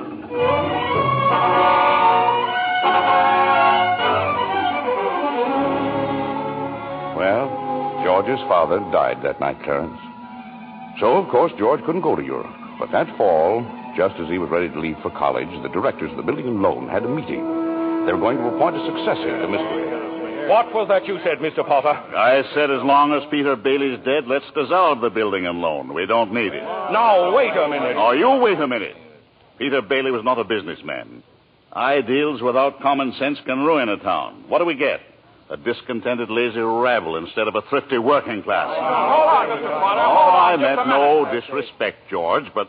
Oh, wait a minute there. Why my father ever started this cheap penny-ante building and loan, I'll never know. But just remember this, Mr. Potter, this rabble you're talking about, they do most of the working and the paying and living and dying in this community. Well, is it too much to have them work and pay and live and die in a couple of decent rooms and a bath? Anyway, my father didn't think so. People were human beings to him. But to you, a warped, frustrated old man, they're cattle. Well, in my book, Mr. Potter, he died a much richer man than you'll ever be. I'm not interested in your book, George. I'm talking about the building and loan. You're talking about something you can't get your fingers on that's galling. That's what you're talking about. Well, this town needs this measly one-horse institution, if only to have some place where people can borrow a few dollars without crawling to you. Now, come on, Uncle Billy. What happened, George? Yeah, all we heard was a lot of yelling. Boy, oh boy, you should have heard George. Yeah, they're in there voting us out of business. Oh, who cares? I can get another job. I'm only 41. 45. Well, you get out of here, George. You missed your boat trip. Do you want to miss college, too? George, we've just voted Potter down. We're still in business. Whoopee! We're still in business. We're still in business. But there's one condition, George. They've appointed you to take your father's place. Appoint me? But I'm going to college. Look, this is my last chance. Uncle Billy's your man. George, you've got to take it. They'll vote with Potter otherwise. They said so. They even...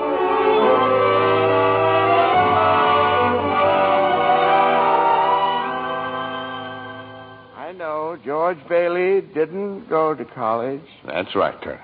He gave his college money to Harry. Harry went instead.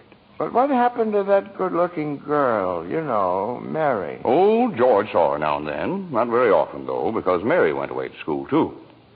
Anyway, George waited 4 years more for Harry to come back and take over the building and loan. He could still see the world. He planned to work in the oil fields, Venezuela. Except when Harry came home, he wasn't alone. There was a girl with him, his wife. George? Yeah, I'm out here on the porch, Mother. I just thought I'd get some air. Well, how do you like your new sister-in-law? Oh, she's swell. Looks like she can keep Harry on his toes. Yeah, I keep him out of Bedford Falls anyway. What do you mean? Well, Ruth's father, he's got a wonderful job for Harry up in Buffalo. Buffalo? Well, that means you can't... Yeah. George, did you know Mary Hatch is back from school? Hmm? Yeah. Nice girl, Mary. Mm-hmm. Oh, stop grunting. Oh. Give me one good reason why you shouldn't call on Mary. Well, Sam Wainwright. Sam's crazy about Mary. Well, she's not crazy about him. Well, now, how do you know that? Did she discuss it with you? Besides, Sam's away in New York. Oh, and all's fair in love and war. I see. Okay, Mother, I think I'll go out and find that girl and do a little passionate necking. Oh, George. Goodbye, Miss Bailey. By the way, do you want any books at the library? Library? George! George, you go and see Mary. Do you hear?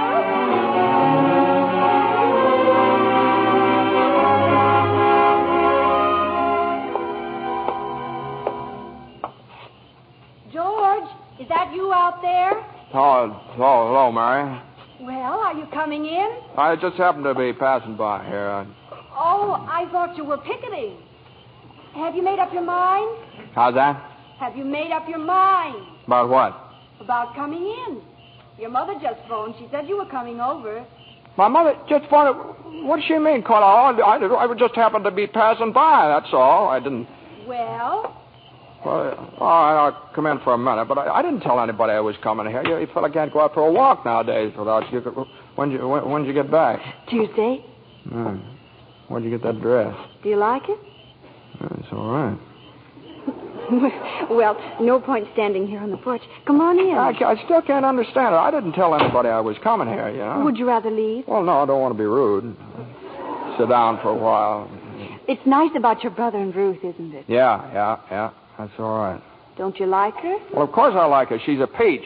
Oh, just marriage in general you're not enthusiastic about, hmm? No. Marriage is all right for a lot of people. It's all right for Harry and Sam Wainwright and you. For Sam? Harry? It's George Bailey, Mother. What's he want? I don't know. What do you want? Me? Not a thing. Not a thing, and I just came in to get warm. He's making violent love to me, Mother. You just tell him to go right back home. Sam said he'd called you tonight from New York, didn't he? I guess so. How about some music? Your mother needs... I didn't come here to... What did you come here for, then? I don't know. You're supposed to be the one with all the answers. You tell me. Oh, why don't you go home? I don't know why I came here in the first place. Good night. Good night. Okay, the way you're shouting, you'd think that... You'd think what? All right, I'll get it. George, on your way out, would you mind turning off the phonograph? I'd be very happy to. Doggone crazy song. Hello? Sam? Mary, gee, it's good to hear your voice. How are you, Sam? I forgot my hat. Hee-haw. What? Oh, I was just talking to an old friend of yours, George Bailey. Oh, Mossback George? Old Mossback George. Well, put him on. I'll talk to him, too. Wait a second. George. He doesn't want to speak to George. He does so. He asked for him. Why'd you call me? Because if I'm in a hurry. Sam wants to talk to you. Oh. Hiya, Sam. Hey, fine pal you are, trying to steal my girl. What do you mean? Nobody's trying to steal anybody's girl. Here, Mary, take the phone. No. Wait, George. I want to speak to you both. Tell Mary to get in the extension upstairs. He says for you to get on the extension upstairs. I can't. Mother's on the extension. Here, we can both hear, George. Just put your head a little closer. What? There, that's better. We're listening, Sam. Well, I have a big deal coming up that's going to make us all rich. George, you remember that time you told me about making plastics out of soybeans? Soybeans? Yeah. Soybeans, yeah. Well, my father's checked into it, George, see, and now he's going to put up a factory. How do you like that? A factory, huh? And here's the point, George. I may have a job for you unless you're still married to that broken-down building and loan. Oh, Mary? I'm here. You tell that guy I'm giving him a chance of a lifetime. Do you hear? He says it's the chance of a lifetime. Hey, give me that phone. Here's George again, Sam. George. Now, you listen to me, Mary. I don't want any plastics, and I don't want any job, and I don't want to get married ever to anyone. Do you understand that? I want to do what I want to do, and you're not going to trick me. And you're... Mary. George. Mary. Oh, Mary, darling, I love you, Mary.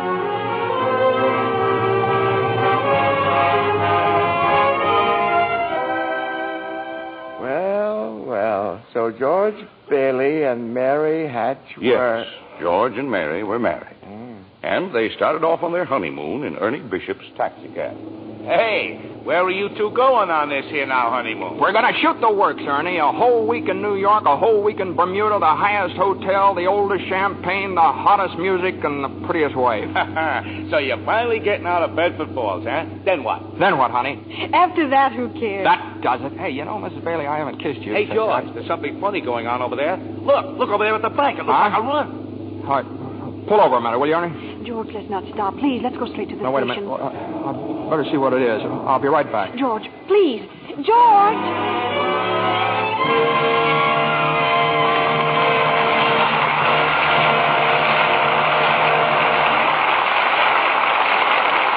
In a few moments, we'll return with the second act of It's a Wonderful Life, starring James Stewart, Donna Reed, and Victor Moore.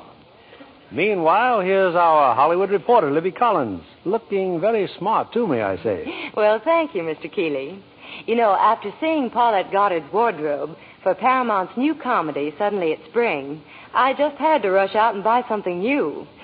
Looking at all those lovely clothes was just too much for my self-control. Well, you look stunning, Libby. Oh, thank you again, Mr. Keeley. Now, tell me about the picture. I understand that Paulette's portrayal of an ex-whack is truly delightful. Oh, yes, it is. And Fred McMurray gives a perfect characterization of her wayward husband. Between the two of them, Suddenly It's Spring is a high-spirited comedy with emphasis on the romantic side. Well, naturally.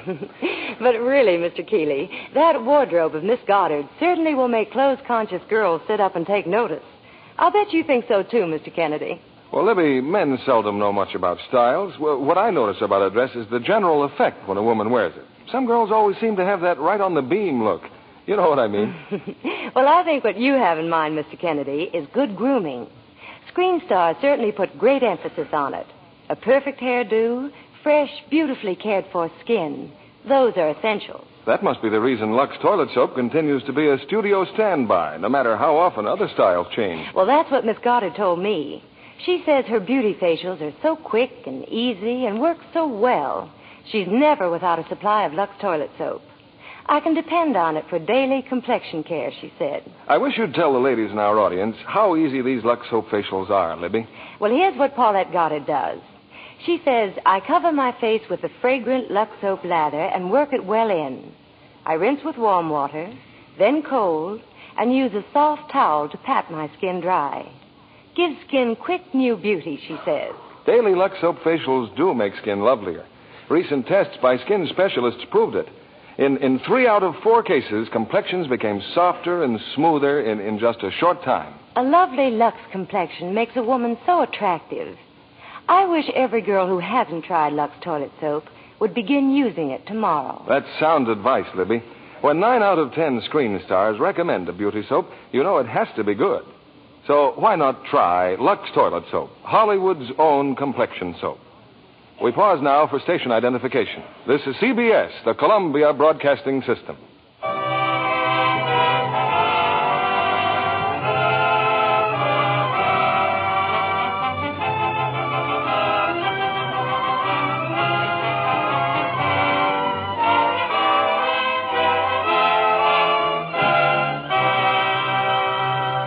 Act 2 of It's a Wonderful Life, starring Jimmy Stewart as George, Donna Reed as Mary, and Victor Moore as Clarence.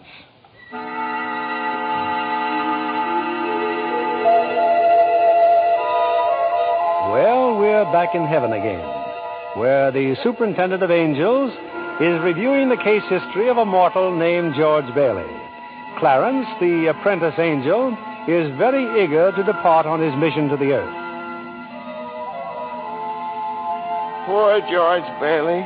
Oh, he's certainly in desperate trouble, Joseph. I'll go to him at once. Now, you sit down, Clarence. Sit down. We're nowhere near the point where George Bailey's thinking of taking his life. We're not? Now, where were we? Oh, yes. George and Mary had just started out on their honeymoon when they ran smack into the financial panic of 1932. In the waiting room of the building and loan, 100 frantic people were clamoring for their safety. Hey, what's going on, Uncle Billy? What's happened? All those people out there. This is a pickle, George. All I know is the bank called our loan an hour ago. I had to hand over all our cash. Holy mackerel. Whole town's gone crazy. Bank's in the same spot we are. Our charter, too. What about our charter? Our charter says we have to stay open until 6 p.m. The state can take away our license if we don't. How can we stay open till 6 without any money? George, where are you going? Out to talk to those people. Come on. Now, please. Please, folks. Now, just a minute. Just a minute. Now, please. How about our money, George? Where's our money? Now, come on. Now, please. Wait a minute. Now, listen to me. Now, you're thinking of this place all wrong. Your money's not here. Wait a minute. Now, let me tell you, your money's in people's houses. In the Kennedy house, and the McLaren house, and in your house, and 100 others. Now, what are you going to do? Foreclose on them? I got $240 in shares. Now, let me have it. All right, Charlie. Now, you'll get your money in 60 days. 60 days? Well, now, look, that's what you agreed on when you bought your shares. I got my money! Yes! Old man Potter's taking over the bank. He'll pay you 50 cents on every dollar. Then let's take our shares to Potter. Half is better than nothing. Now, wait a minute, please, folks. I beg of you not to do this.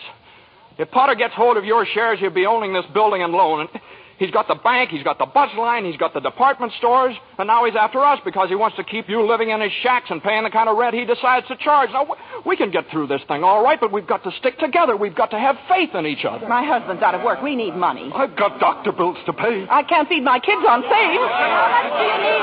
We still got some money. Hey, Mary. Here it is, George. You told me to hold on to it. Would have made a nice honeymoon. Bought furniture, too. Hey, now, wait a minute. Whoa, listen. I've got $2,000. All right, Charlie, how much do you need? $240. No, Charlie, now listen, just enough to tide you over. I said $240. Okay. Uncle Billy, give Charlie $240. All right, Ed. Now, how much just to get by on? $20, I suppose. Now you're talking. Now, Mrs. Thompson, how about you? $20 will do me. Good. $20. Uncle Billy, pay it back when you can now. Pay it back when you can. All right. Who's next?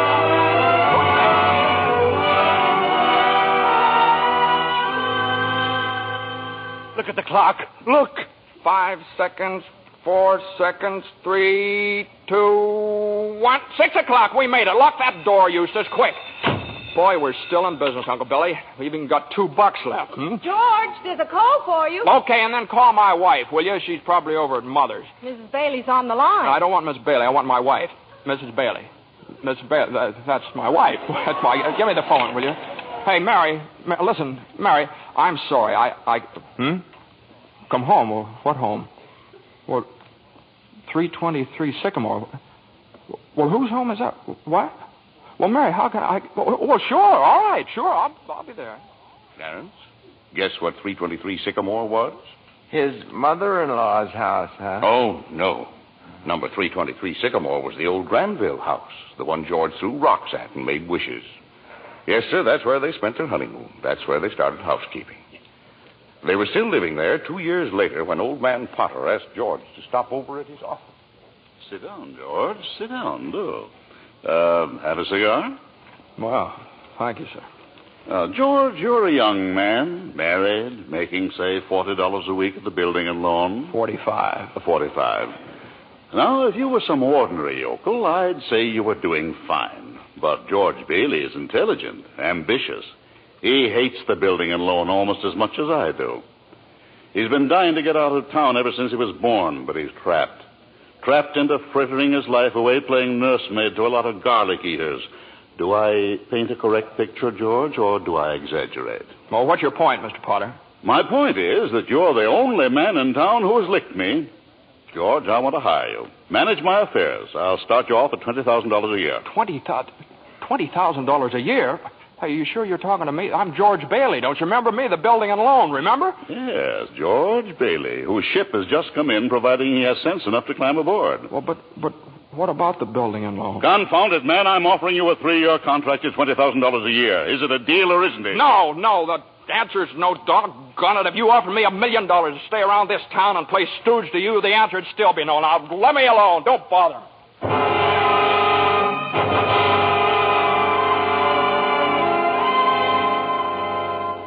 George, what did Mr. Potter want? Oh, it's nothing. He just talk. It's nothing. Oh, gee. Mary Hatch. Mary, why in the world did you ever marry a guy like me anyway? To keep from being an old maid. I was going to see the world. I was going to build things. I was going to give you the moon. What have I given you? Not even a new dress, not for months. Gee whiz, I feel awful. So do I. Mornings especially. I could have married Sam Wainwright, anybody else in town. I didn't want to marry anybody else. I want my baby to look like you. No, you didn't even have a honeymoon, and I promised you that you what? My baby. Hey, Mary, you mean you're on the nest?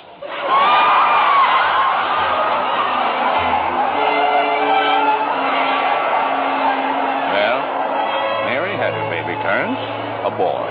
You don't say. Then she had another one, a girl. Well, what do you know? Night after night, George had come home late from the office. Things weren't good with the building and loan. Potter was really bearing down on him. Then came the war. Mary had another baby by then. Oh. But she still had time to help out in USO. Uncle Billy sold war bonds. And George's brother Harry became a real hero. shot down 15 planes. But George, what about George? Well, George was 4F, his bad ear. He was an air raid warden. On VE Day, he wept and prayed. On VJ Day, he wept and prayed again.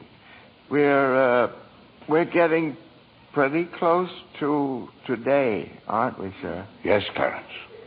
You now know almost everything you have to know about George Bailey, except what happened that finds him down there at this moment, wanting to die. Well, sir, well? Well, today's the day before Christmas, Earth time. George is pretty excited.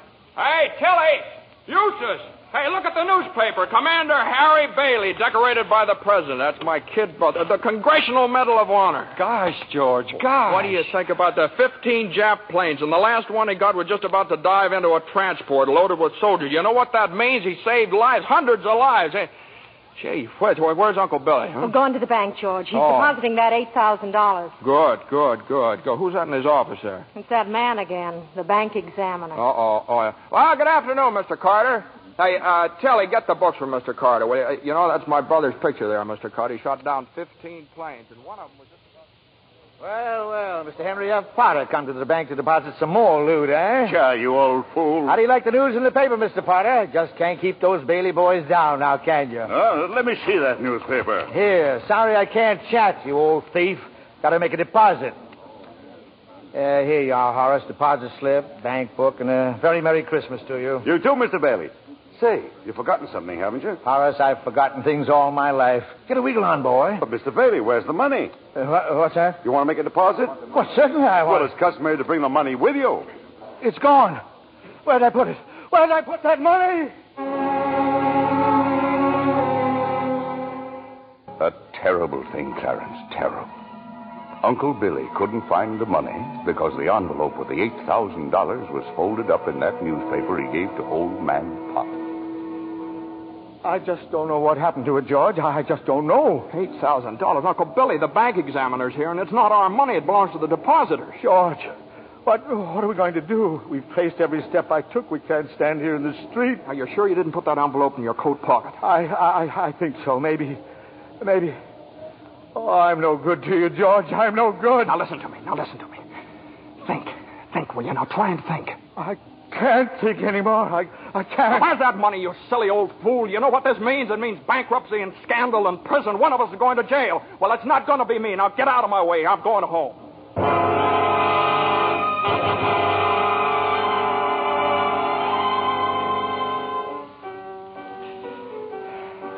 George, dear, what's wrong? You haven't said a word since you came home. Oh, well, that banging on that piano, does she have to just keep playing that same piece over and over and over and over again? I have to practice for the Christmas party, Daddy.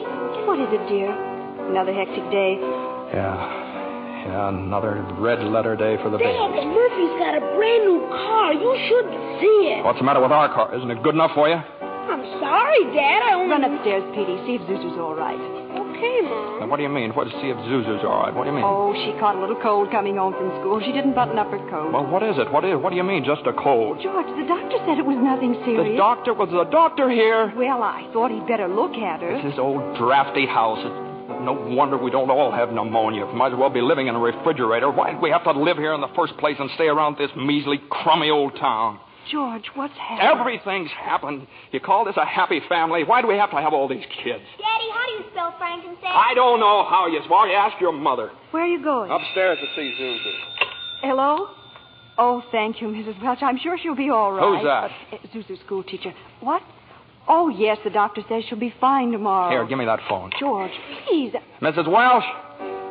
Well, this is Mr. Bailey. Say, what kind of a teacher are you anyway? What do you mean sending Zuzu home like that half naked? Do you realize you probably end up with pneumonia just because of your stupidity? You know, maybe my kids aren't the best dressed kids in town, but at least... Hello. Janie, will you stop playing that lousy piano? Cut it out. Stop it. George, for heaven's sake, what's wrong with you? I'm sorry. Janie, I'm sorry. Mary... I just got to get out of here.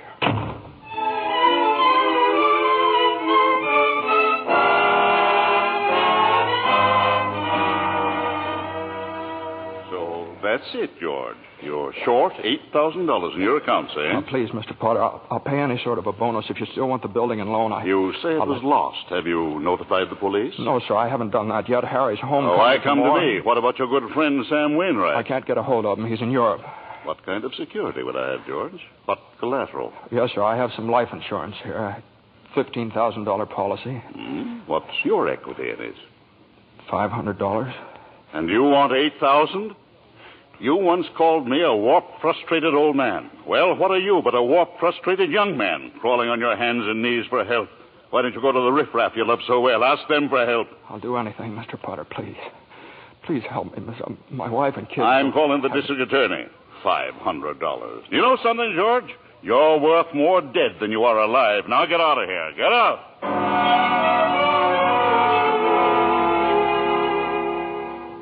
And all the time, Potter had the $8,000 in his desk drawer. It's still there, Clarence. But where's George, sir? Where? Well, he went over to Martini's Cafe. He's had a couple of drinks, Clarence. He's just standing there, sort of in a daze. Oh, God. God, dear Father in heaven, I'm not a praying man, but if you're up there and you can hear me, please show me the way. I'm at the end of my rope. Show me the way, God. Mr. Bailey, you all right? Don't drink anymore, Mr. Bailey. Please, you don't feel good. Bailey.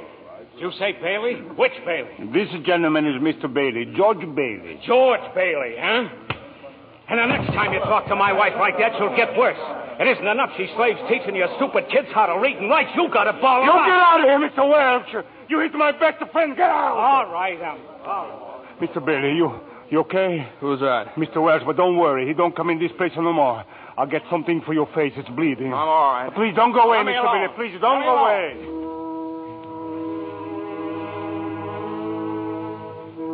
Well, George left Martini's Cafe 5 minutes ago, Clarence. He's at the river now, on the bridge, looking at the water. Are you ready, Clarence?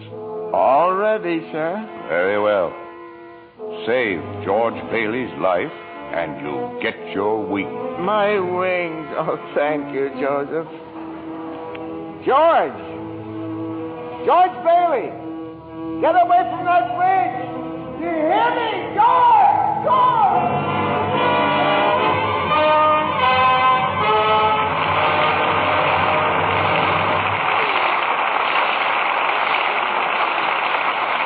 In just a moment, we'll bring you Act 3 of It's a Wonderful Life, starring Jimmy Stewart, Donna Reed, and Victor Moore. The popular theory about beautiful blondes is that they're content to be merely decorative. Our lovely guest tonight, Miss Susan Blanchard, completely disproves that idea. Besides being a hard-working Fox starlet, Susan, I understand you're a wonderful cook. I really love housekeeping, Mr. Keeley. But most of all, I enjoy the training I get at the studio. It's work, but it's fun, too. You're an Easterner, aren't you, Susan? Yes, a native New Yorker. I thought so. It was the Broadway theater that inspired me to think of show business as a career. Well, that's interesting. I used to save my allowance and go to every play I could. One of my favorite actresses was Jane Wyatt. Uh-huh. Imagine, Mr. Keeley, what a thrill it was for me to meet her right here in Hollywood. Jane Wyatt's latest picture, Boomerang, was made in the East, I understand. Yes. But she and Dana Andrews, who stars in Boomerang with her, were in Hollywood to see a studio showing of the picture. Oh, I see. Jane Wyatt is my ideal of a stage and screen star. So talented and so lovely to look at. Just as lovely in real life, too. She is indeed. It wasn't long before I discovered that she's as keen about Lux toilet soap for beauty care as I am. You know, I'm a Lux girl, too. We're glad to hear you say that, Miss Blanchard, because that's a very beautiful Lux complexion I see before me. Just right for blue eyes and ash blonde hair. Thank you, Mr. Kennedy. Any girl in pictures is delighted to find out about Lux toilet soap as a beauty care. Active lather facials are so quick and easy, and they really make a difference in your skin. Thousands of busy, attractive women have discovered that, Miss Blanchard. Daily Lux Soap Complexion Care does make skin lovelier. Otherwise, it wouldn't be the choice of 9 out of 10 screen stars. Lux toilet soap is all-around beauty care for me. I use it as a bath soap, too. It has such delightful perfume, leaves a lovely fragrance on the skin. Thank you, Miss Susan Blanchard. I hope our audience will be seeing that lovely Lux complexion of yours in a screen close-up one of these days. Now, back to our producer, William Keeley. Act 3 of It's a Wonderful Life, starring Jimmy Stewart, Donna Reed, and Victor Moore.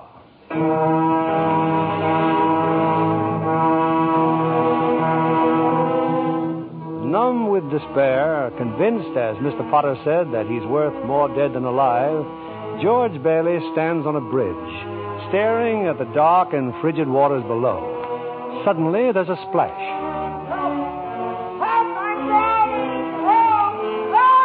No, that's not George. It's Clarence, the apprentice angel. And there goes George in after him. It's a few minutes later now, and in the bridge-keeper's shack, George and Clarence are drying off. You both sure you're all right? You want a doctor? No, I'm all right. Oh, I'm fine. This underwear, I didn't have time to get anything more stylish. My wife gave me this on my last birthday. I passed away in it. You what, mister? I see Tom Sawyer is drying out, too. Who? My book. I left in such a hurry, I brought Tom Sawyer with me. Hey, how'd you happen to fall in? Oh, I jumped in. I jumped in to save you. Jumped in to save me? Well, I did, didn't I? You didn't go through with it, did you? Go through with what? Suicide. Hey, it's against the law to commit suicide around here. Yeah, it's against the law where I come from, too. Where do you come from? Heaven. Oh, that's very fine. Your lips bleeding. Yeah, I got a bust in the jaw in answer to a prayer. Oh, no, George. I'm the answer to your prayer. Hey, how'd you know my name? Oh, I know all about you. Well, who are you supposed to be, anyway? Clarence Oddbody, AS2. Clarence Oddbody. What's the AS2 for? Angel, second class. Hey, I'm getting out of here. You may not need a doctor, but I do. Cheerio, my good man. Hey, look here. Why'd you want to save me? Because I'm your guardian angel, George. Oh, I see. Uh-huh. Well, you look like about the kind of an angel I'd get. What happened to your wings? Well, I haven't won my wings yet. That's why I'm an angel, second class. Oh, I see. But you can help me earn them, George, by letting me help you. Oh, don't happen to have $8,000 on you, do you? Oh, no. We don't use money in heaven. Oh, that's right. Yeah, I keep forgetting. I see.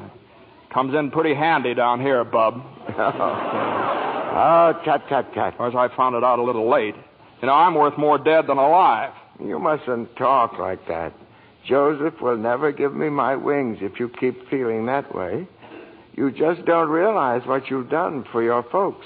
Why, if it hadn't been for you... Yes, if it hadn't been for me, everybody would be better off. My wife and my kids and my friends. Oh, this is not going to be easy. I'd all be better off if I hadn't been born. What did you say? I said I wish I'd never been born. George, that's wonderful. It's wonderful. What? The idea you just gave me. Well, you got your wish. You've never been born. I've never been born? Exactly.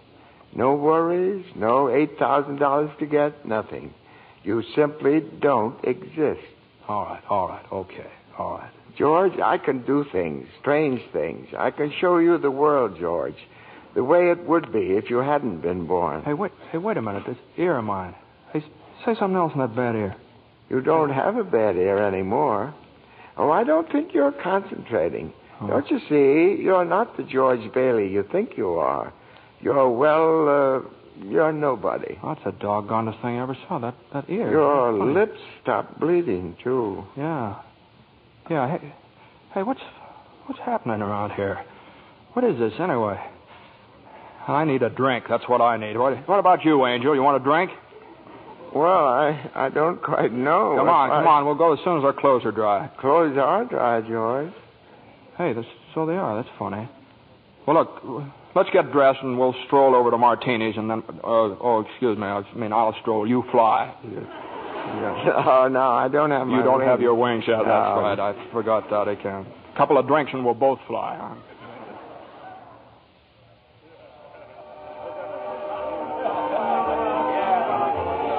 What'll you have, fellas? Hey, where's the boss? Where's Martini? Look, wise guy, I'm the boss, see? Okay, well, double scotch, quick, will you? What's yours? You know what I just love? Some mulled wine. Huh? Heavy on the cinnamon and light on the cloves. Off with you, my lad, and lively now. Now cut it out. Oh, come on, here. Just give him the same as I ordered. He's okay. Two double scotch. What about this place? It's all changed. All of Bedford Falls has changed. You're having your wish, George. You've never been born. Oh, there'll be lots of things you've never seen before. Oh, good. Somebody just made it. Made what? Every time a bell rings, it means some angel's got his wings. What'd you say? Look, Clarence, I don't think you better talk about angels around here. Don't they believe in angels? Oh, yeah, they believe in them, but you know, it's just a little Well, thing. then why should people be surprised when they see one? Don't mind him, bartender. He's just a little fella. He just never grew up. And how old are you anyway, Clarence? Well, next May, I'll be 293. That does it. A couple of pixies, huh? Go on, get. You hear me? Get. Where's Martini? Will you Stop tell me? asking about Martini. Ain't hearing he... Hey, you. Rummy, didn't I tell you never to come panhandling around here? George, look. Hey, it's Mr. Gower. Mr. Gower. Listen, Mr. Gower, don't you know me? This is George Bailey. You buy me a drink, mister? Just one drink, will you, mister? Pinky! Yeah, Nick. Throw the rummy out. Oh, no, please. Hey, bartender, that's Mr. Gower, the druggist. That rumhead spent 20 years in jail for poisoning some kid. If you knew him, you must be a jailbird yourself. Pinky, here's two more. Get him out of here. Get up, George. Good thing he threw us in a snowbank, huh? Where's Mr. Gower? Mr. Gower doesn't know you, George. You see, you weren't there to stop him from putting poison into that prescription. What do you mean I wasn't there? Look, tell me, what are you? Are you a hypnotist? George. Look, well, why am I seeing all these strange things here? Don't you understand? It's because you were not born. Well, if I wasn't born, then who am I? Nobody. You have no identity. Well, what do you mean I have no identity? No papers, no driver's license, no 4F card, no insurance policy. Zuzu's bell. What? Zuzu's bell. I bought my little girl a bell to hang on the Christmas tree, and I forgot to give it to her. I've got it in my... It's gone. It's gone, too. Everything's gone. But you've been given a great gift, George. A chance to see what the world would be like if you'd never been born. You're crazy. You're crazy as a bedbug, and you're driving me crazy, too. Now, look, I'm going home to my wife and family. Do you understand that? And I'm going home alone. Better not leave him alone, Clarence. Keep following him. Joseph, I'll stay near him, sir. Poor George. He's seeing Main Street now the way it'd be if he hadn't lived. The thing that's really shocked him, sir, is the building and loan office. Know what's there now? Pawn shop. What's he doing? Can you see? He's talking to Ernie Bishop, the taxi driver. He wants to go home. You better tag along, Clarence. Oh, I will, sir. I will. Come on, step on it, will you, Ernie? Get me home. I'm off my nut. Where do you live, buddy? Oh, now, doggone it, Ernie. Don't you start pulling that stuff on me. 323 Sycamore. 323 Sycamore. Yeah, hurry up. Zuzu's sick. Okay, buddy. Hey, look, Ernie, I don't know what's happened. I'm going crazy or something. I got some bad liquor. Now, look, tell me this now. You're Ernie Bishop, right? And you live with your wife and kid down... You seen my wife? What do you mean? I've seen your wife. I've been in your house 100 times. What do you... We built it for you, didn't we? My wife took the kid and ran away 5 years ago, and I ain't never seen you before in my life, see? Okay, Ernie, okay. Just step on it. Get me home.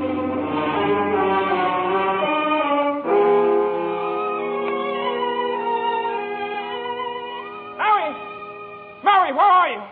Janie, Petey, Zuzu. Zuzu, where are you? This is just an old abandoned house, George. You have no wife, no children. Where are they? What have you done with them? Hey, I'll break that thing. See, I told you. All right, up with your hands. Oh, Bert the cop. Thank heaven you're here. Now, look, why don't you be a good fella and I'll take you to a doctor? Bert, listen to me. What's the matter with you guys? Now, listen, it's that fellow there. He says he's an angel. He tried to hypnotize me. I hate to use my nightstick, but I guess I... Ow! Run, George, run. He can't hit you while I'm biting him. George, run! My teeth aren't what they used to be. Joseph, help! Joseph! Where'd they go, Ernie? Where'd they go? I don't know. They just disappeared.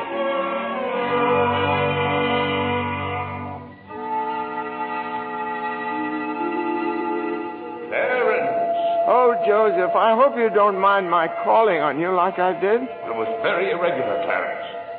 You're by yourself again. Where's George? He's at his mother's house, sir. Well, if George hasn't been born, he has no mother. Oh, he's being very stubborn, sir. He'll just have to find these things out for himself. But his mother, that's a terribly bitter blow to a man, his own mother not knowing him. You mean I shouldn't have let him... I mean you better find him right away. Oh, and stop fighting policemen, Clarence. I'm here again, George. My mother, my own mother didn't know me. If only Harry were here. My brother were only back from Washington. Your brother fell through the ice and was drowned at the age of 9. Well, that's a lie. He got the Congressional Medal of Honor. He saved the lives of every man on that transport. Every man on that transport died. Strange, isn't it? Each man's life touches so many other lives. Harry wasn't there to save them because you weren't there to save Harry. Don't you see, George? You really had a wonderful life. Don't you see what a mistake it would be to throw it away? Clarence? Yes? Where's Mary? Please, where's my wife? I'm not supposed to tell. Tell me where she is. You're not going to like it, George. Where is she? I'll choke it out of you if I have to. Where's my wife? The library. She works there. She's just about to lock up for the night.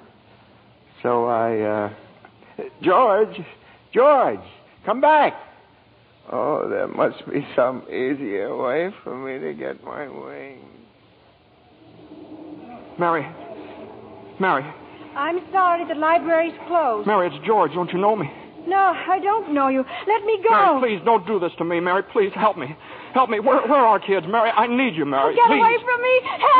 Help! Help me, Mary. I'm George. Mary.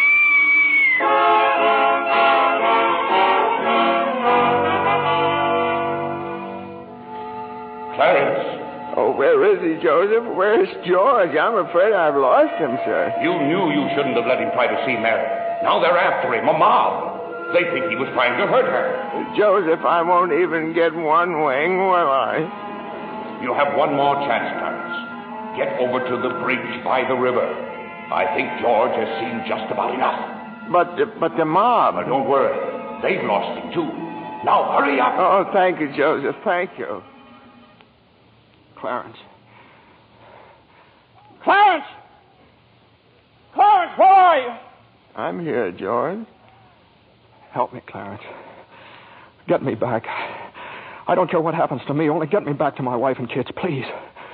I want to live again. Oh, thank you, George. Thank you, boy. I want to live again, please. Oh, God, please let me live again. George? Is that you down there, George? Now, get out of here, Bert. Get out here. You come in any closer, I'll let you have it. What the hell are you yelling for, George? Come on. George, Bert, do you know me? No, yeah. I've been looking all over town for you. Where you been? Hey, Bert, I'm alive again, Bert. You sure you're all right? Hey, your mouth's bleeding. It is. Hey, my mouth's bleeding. Bert, look at the blood come out of there. Would you? And where's Zuzu's Christmas bell, Bert? I had it right in my pocket. Here it is. Hey, it's in my pocket. What do you know about it? Hey, Merry Christmas, Bert. Well, Merry Christmas. Get in the car. I'll drive you home. You will, Bert? We'll do that. And turn the siren wide open, huh? Merry Christmas, Bedford Falls. Hey, Merry Christmas, old building and loan. Merry Christmas, Mr. Potter. Yippee! Come on. Hey, Bert, come on in with me, huh? What is these people, these reporters? Hey, Merry Christmas, reporters. Hey, Mr. Bank Examiner, Merry Christmas. Mr. Bailey, there's a deficit. I know, $8,000, I'll bet, huh? George, I've got a little paper here. I'm sorry. I bet it's a warrant for my arrest. Isn't that wonderful? Merry Christmas. Hey, where's Mary, you know? Look at this wonderful old drafty house. Isn't it wonderful? Have you seen my wife? Where's Mary? Mary! Merry Christmas! Kids! Hey, kids! Janie! Petey! Hey, I could eat you up. Where's your mother? She went looking for you, Daddy, with Uncle Billy. Oh, Daddy? Zuzu, my little ginger snap. How do you feel, huh? Fine, Daddy. Not a snitch of temper. Not a snitch of temper. Hallelujah! George, darling. It's Mommy. Mommy's home. Mary. George, where have you been? Mary. George, Mary, now look, just let me touch you. Oh, you're real, Mary. Oh, you've no idea what happened to me. You've no idea what's happened either. They're on their way here. Who's on their way? Oh, the police department? The FBI, the National Guard? I'm alive again, Mary. Oh, listen, Mary, I'm alive again. Oh, yes, darling, yes. Now close your eyes and come on downstairs. What is it? We can't open my eyes yet, Mary? What's going on here? Now keep your eyes closed. Now, I'll just walk you over here by the Christmas tree and... Oh, the people, I hear lots of people. What is it? Lots of people. Just 1 minute now. We're all ready, Uncle Billy. Come in, everybody. George, look! Just look! Uncle Billy! Money, George, a laundry basket filled with money. Money for you. Mary did it, George. Mary! I don't understand. What money? What... People heard you were in trouble, darling. These people, your friends, they've collected this money for you. The $8,000. Charlie. Hey, there's Martini. Mr. Gower. Hey, how are you, Mr. Gower? Mrs. Thompson, Ed, Tom, everybody. None of us would have a roof over our heads if it wasn't for you, George. Gosh, this is wonderful. Hey, Mary, look who's coming in. Mother. Hi, Mother. Hey, and Harry. Got Mary's telegram, George. I flew in as fast as I could. Hey, everybody, a toast. How about a toast? Oh, good idea, Ernie. A toast to my big brother, George, the richest man in town. Good old acquaintance be. Daddy, my Christmas carol. You didn't forget. Forget? Here, honey. Here's your bell. Daddy. Darling, what's this on the table here? This book? The Adventures of Tom Sawyer. Look, there's something written in it. Dear George, remember no man is a failure who has friends. Thanks for the wings. Love, Clarence. Clarence? Yeah, he's a very dear friend of mine. Daddy, Mrs. Wells says every time a bell rings, an angel gets his wings. That's right, Zuzu. That's right. That's right. Attaboy, Clarence. Attaboy, Clarence. Happy landing.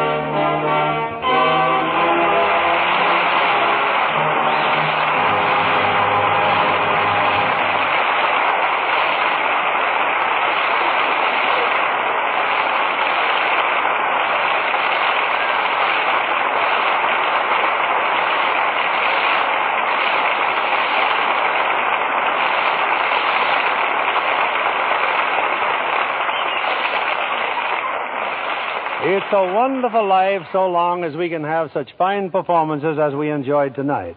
From Jimmy Stewart, Donna Reed, and Victor Moore. Jimmy, I'd like to thank whatever guardian angel whisked you back from Texas for our show this evening. Well, that guardian angel was an airline's wing, Bill. You were in Texas for the premiere of his picture, weren't you, Jimmy? Yeah, Frank Capra and I went down for 5 openings as many nights. Pretty good All down there of them in Texas. Yeah. Jimmy? Yeah, every one of them. There are 5 premieres over Texas. You know, it's a pretty big state. Takes that many to do it. Jimmy, I'm sure your fans were proud to read that you received an honorary degree from Princeton just the other week. Yes, how about that, Jimmy? Do we call you professor now? No. It's just an M.A. Oh, Master of Arts? Well, it might have been. I don't know. It might be for murdering architecture. That's what I studied at Princeton. Well, you know, Donna has an honorary degree to her credit, too. LLC. What's that, Bill? LLC? Well, you can see for yourself. A lovely Lux complexion. Well, thank you, Bill. Or rather, thank Lux Toilet Soap. It's a wonderful complexion care. I use it faithfully. With wonderful results, I see. What's happening next Monday night on Lux, Bill? Next week, we have another of the season's most successful films. It's 20th Century Fox's thrilling screen hit, Leave Her to Heaven, with lovely Gene Tierney, and a star who appears in answer to literally hundreds of requests, Cornell Wilde. Based on the best-selling novel of the same name, Leave Her to Heaven is the strange, dramatic story of a woman whose twisted mind and fiendish jealousy drive her to any lengths to hold the man she loves. Now, that ought to make great listening, Bill. I wouldn't miss it for anything. Good night. Good night, and thanks a million.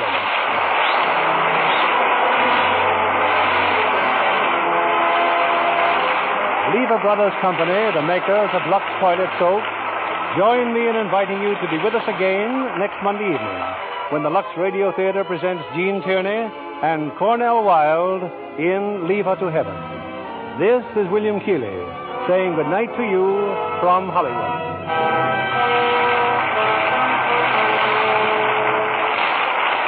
Here's a sure way to save on your meat and grocery bills. Turn in used kitchen fats to your butcher and receive a generous price for every pound. The worldwide supply of fats is still desperately short, and every drop you save helps in the making of soap, refrigerators, and other needed items. So save and turn in your used kitchen fats.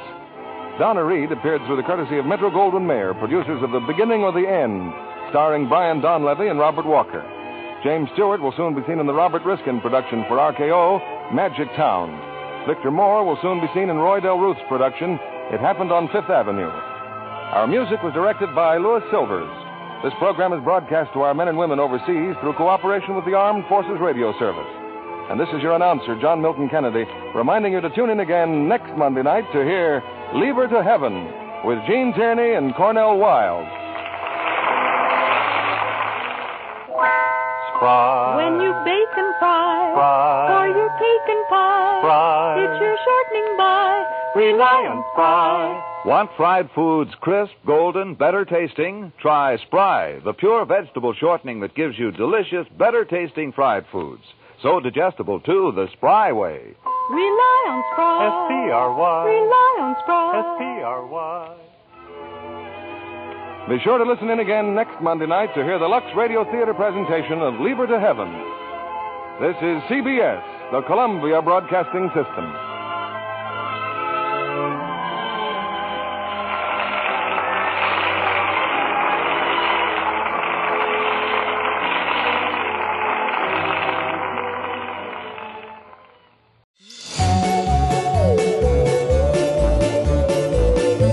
Do you love stories, experiences, and tales that are creepy, scary, and dark?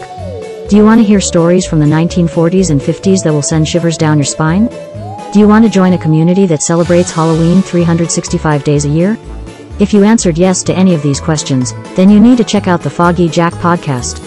The Foggy Jack podcast is hosted by Foggy Jack, a mysterious and spooky personality who loves to share his passion for horror and the paranormal.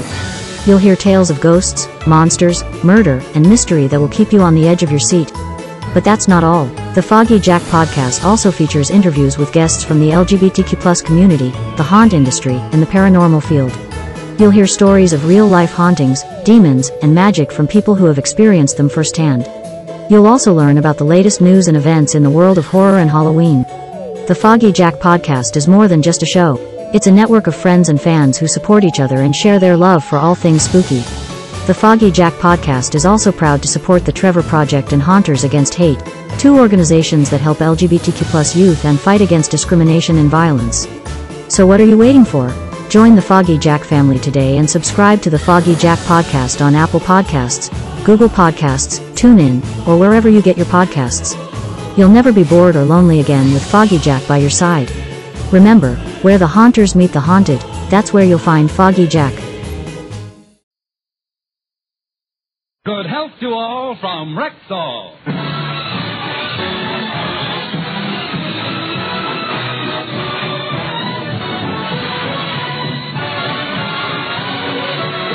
Yes, it's Sunday, time for the Phil Harris Alice Faye Show, presented by the makers of Rexall Drug Products and your Rexall family druggist. Good evening. This week, we independent Rexall druggists would like to play Santa Claus to all you tired last-minute Christmas shoppers. Our present to you is quick, easy, economical gift buying, without all the rush and worry. Suggestions? Well, there's Caranome, for example, one of America's oldest and most respected lines of beauty aids, and a Rexall exclusive. We have Caranome in delightful gift sets for as low as $2. And on up to a completely fitted traveling case for $50. And believe me, the lady who receives Caranome will never forget the gift or the giver. Then there's Stag, Rexall exclusive, popular toiletries for men. You can buy them individually gift box for as low as 75 cents. Or in handsome combination sets up to $2.98. And here's another big help. Most of us Rexall druggists are prepared to gift wrap your selections, ready either for mailing or the Christmas tree. So, if you're faced with some last-minute gift buying, look for the store with the orange and blue Rexall sign in the window. This week, that sign means Quick, easy, can't go wrong Christmas shopping. Merry Christmas to all from Rexall.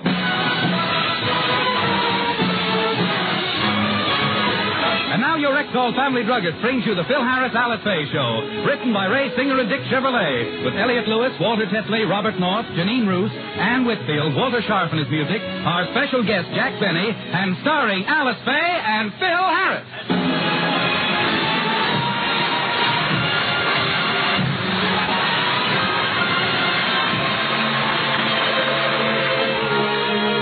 For weeks now, the Harris children, like children all over the world, have been thinking of nothing but Christmas and Santa Claus. They've been on their best behavior, and as we look in, we find Alice complimenting the children on their good deportment.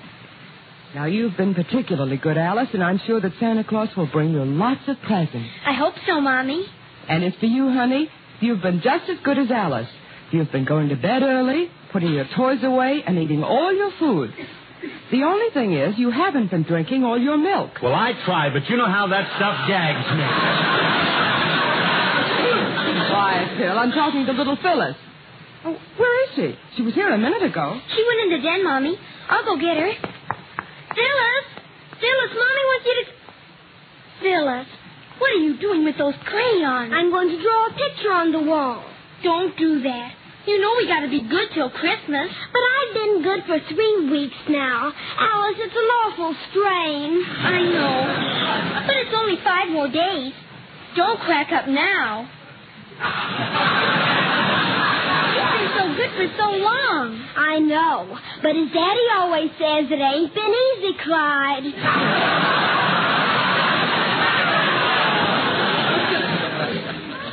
Alice, have you asked Mommy and Daddy about Santa Claus yet? No, but I will. Children, what's going on in here? Yeah, what have you two been doing? Mommy, Daddy, we want to ask a favor. We'd like to stay up and see Santa Claus when he brings the presents on Christmas Eve. Well, honey, Santa Claus has a lot of other stops to make, and he might get here very late. Oh, and he can't we, Daddy, please? Well, okay. Now, you kids continue to behave yourselves, and I promise that you'll see Santa on Christmas Eve. Now, run along and play. Go ahead. Thanks, Daddy. Gee, I can hardly wait for Christmas Eve. Now, Phil, why did you promise the children that? Now, if they don't see Santa, they'll be very disappointed. They'll see him. And just to make sure, I'll dress up like Santa and come down the chimney. They won't be able to tell me from the real one. Daddy. Yes, dear? Don't you dress up and make believe you're Santa like last year. Boy, was that corny.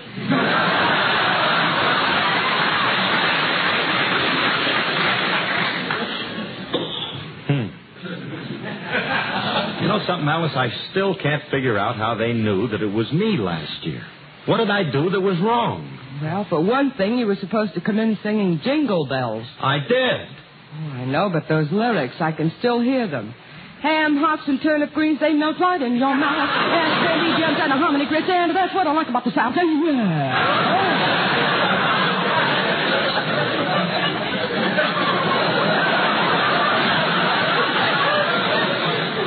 And what's wrong with those lyrics? That isn't the way we sing it up north. Well, can I help it if you Yankees don't know the right word? It's vanilla stamp. Yeah. Never did it that way in my life. You don't think I can play St. Nick? We'll have to get somebody else to do it. Yes, but who? Well, I'll think of somebody if you'll just let me concentrate. Now, if I think hard enough, something will come out. Good morning, Philip. For this, I had to concentrate yet? Hello, Alice. I just Hey, dropped... Willie, wait a minute. Willie, maybe you can help us. Look, we're trying to think of who we can get to play Santa Claus for the kids on Christmas Eve. Now, we want to get someone who looks and sounds like the real thing. I know just the man. Who? Me. I shall be glad to portray Christopher Kringle. Christopher. Well, Donner, my Blitzen. Fine Santa Claus you'd make. I'd make an excellent one. I'm quite an actor, you know. Yes, indeed. I can see myself popping out of the chimney, bounding into the living room and saying, ho, ho, ho, and a Merry Christmas to you, little kiddies. And what do you eat, darlings, desire as a Yuletide memento? Thank you, Tallulah Bankhead. Now, you'll do me a favor. Will you get lost, Index? Go someplace and make a double entry. Check some books. Make some mistakes. Find something. Well, you don't want me to help you, I won't. No. I have to run along anyway. I have to meet my girlfriend at the taxidermist. I hope they did a good job on her. Imagine that little squirt playing Santa Claus. He couldn't impress me if he came in with a bag full of sponsors. Now, look, Phil, he may be small, but he might be all right. I wonder how he'd look in a fluffy white wig and beard. Like a short beard. Look, Alice, we got to get somebody who's big and fat and who can come... Hey, wait a minute. I got just the guy, Don Wilson. Oh, Don would be perfect. Sure. I'll call him right now and see if he can come over for Christmas. Oh, swell, honey. Oh, now the kids won't be disappointed. Santa will show up. You know, there's something wonderful about watching a kid on Christmas, waiting for Santa and listening for those jingle bells. Jingle bells, jingle all the way. Oh, what fun it is to ride in a one-horse open sleigh. Jingle bells, jingle all the way. Oh, what fun it is to ride in a one-horse open sleigh. Dashing through the snow in a one-horse open sleigh. O'er the fields we go, laughing all the way. Bells on bobtail ring, they're making spirits bright. What fun it is to ride and sing a sleighing song tonight. Jingle bells, jingle all the way. Hey, oh, what fun it is to ride in a one-horse open sleigh. Hey, jingle bells, jingle all the way. Oh, what fun it is to ride in a one-horse open sleigh. A day or two ago, I thought I'd take a ride, and soon Miss Alice Faye was seated by my side. The horse was lean and lank, misfortune seemed his lot. He got into a drifted bank, and we got a shot. Playing bells, snow with a head, jingle bells, singing merrily we go. On the world, well, like a snow so cold and crisp and light, jingle all the way through the night. Oh, what fun it is to ride in a one-horse open sleigh. Hey, jingle bells, jingle all the way. Oh, what fun it is to ride in an open sleigh. Jingle bells, jingle all the way. Oh, what fun it is to ride in a one-horse open sleigh.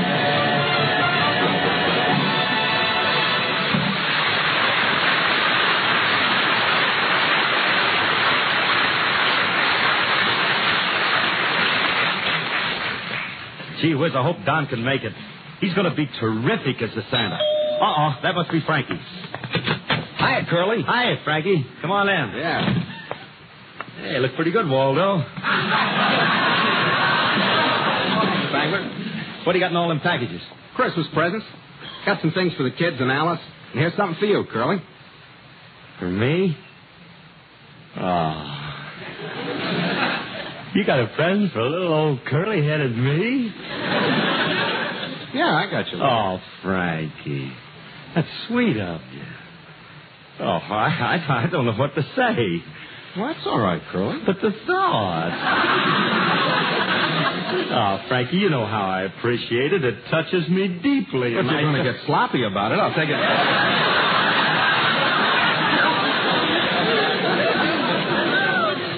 Where's Alice? Oh, I meant to tell you. She's inside calling Don Wilson. See, the kids want to see Santa Claus on Christmas Eve, so we're asking Don to play it. Why are you getting Don Wilson to play Santa? Well, what else am I going to do? Well, let him stay up and see the real Santa Claus. Yeah, but I don't know what time he's coming.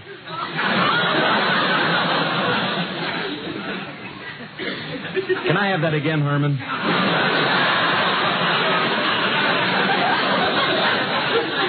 Yeah. Why don't you let the kids see the real Santa Claus? You know, you better get some sleep, kid. So you're another one of those cynics, huh? Wise guy who don't believe. You do? Of course. Just because you've never seen him don't mean he's not there. You must realize, Curly, there are some things in life that are inexplicable. There exist certain psychic phenomena that are ethereal and beyond the comprehension of we mere mortals. Don't you agree? Oh, and indubitably.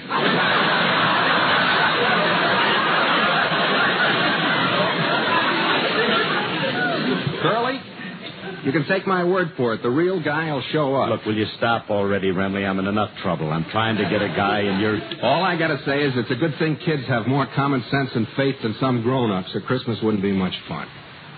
I know that on Christmas Eve, old St. Nick and his reindeer will come flying through the sky. Yeah. But do you mind if we have somebody stand in case he's grounded by a low fog over Burbank? All right, scoff if you will. I'll drop over Christmas Eve. Maybe then you'll sing a different tune. Goodbye, infidel. Poor Remley. He ain't been the same since he switched to buttermilk.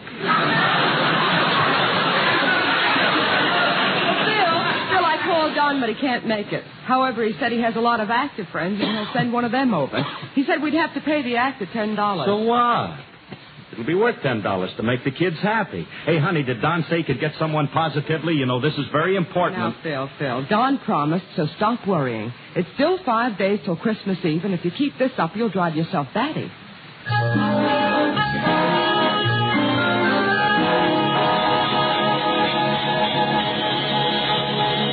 And for 5 days, Phil worried. Now as we look in on the Harris home, it's Christmas Eve. Phil is downstairs trimming the tree and impatiently awaiting the arrival of Santa. Alice is upstairs, reassuring the children that he'll be there. But, Mommy, it's 10 o'clock already and Santa isn't here yet. Gee, Mommy, do you think maybe he isn't coming? Now, don't fret, girls. Of course he's coming. You better watch out, you better not cry, better not pout, I'm telling you why. Santa Claus is coming to town. He's making a list and checking it twice, gonna find out who's naughty and nice.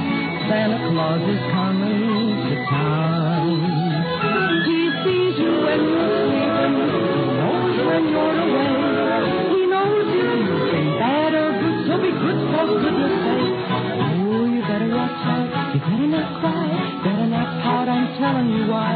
Santa Claus is coming to town. He'll be riding with his reindeer in a great big open sleigh, with a great big bag of presents, ready to give them all away. He sees you when you're sleeping, he knows when you're awake. He knows if you've been bad or good, so be good for goodness sake. Oh, you better watch out, you better not cry, better not pout, I'm telling you why. Santa Claus is coming to town.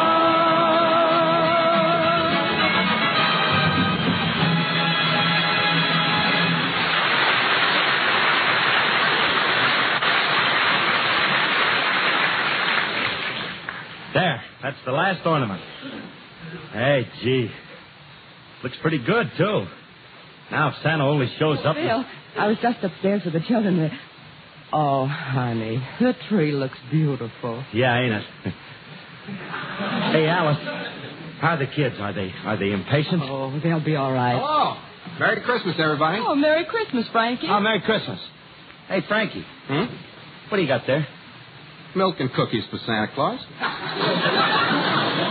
I put them on the mantle for him every year. Milk and cookies? Yeah. I just put them here over the fireplace. Hey, where are the kids? Oh, they're upstairs waiting for Santa. Yeah, and I'm waiting for him, too. When's the guy going to show up? It's after 10 already. I'll be patient, Curly. He's got a long trip from the North Pole. Besides, his reindeer ain't as young as they used to be. Oh, keep quiet, will you? By paying the guy $10, you'd think he'd get here on time. This subterfuge is also unnecessary. Uh-oh, there it is. I bet that's Santa Claus now. I'll let him in. I'll go with you, honey. Okay. Well, Merry Christmas, Santa Claus.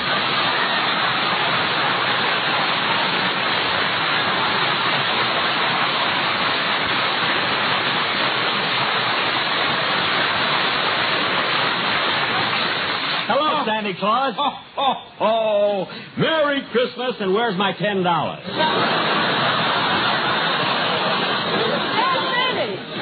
Jack. Hey, Jackson, what are you doing here? Well, Don Wilson happened to mention that you were in the market for Santa Claus and you were paying $10. So I thought that Jackson, since when do you have to go around playing Santa Claus for money? Phil, please, I'm not doing it just for the money. There are other reasons. I mean, I'm doing it because, Well, there's, not to mention... Oh, I could go on naming reasons like that all...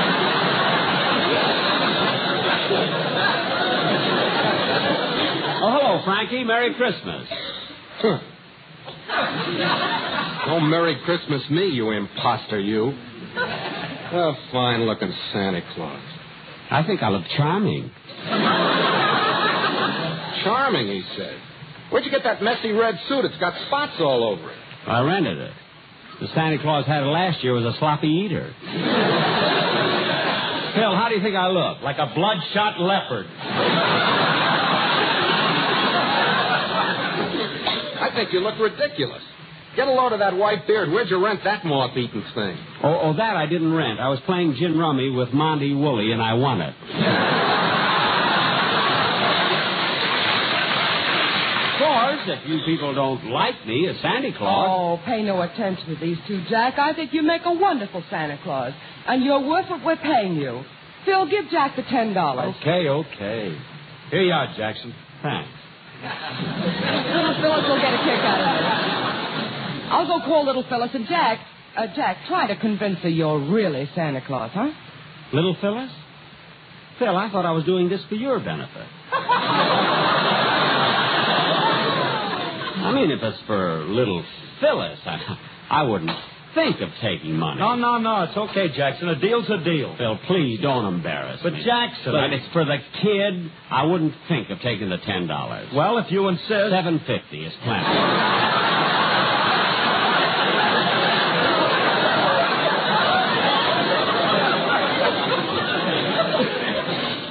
What kind of a heel do you think I am?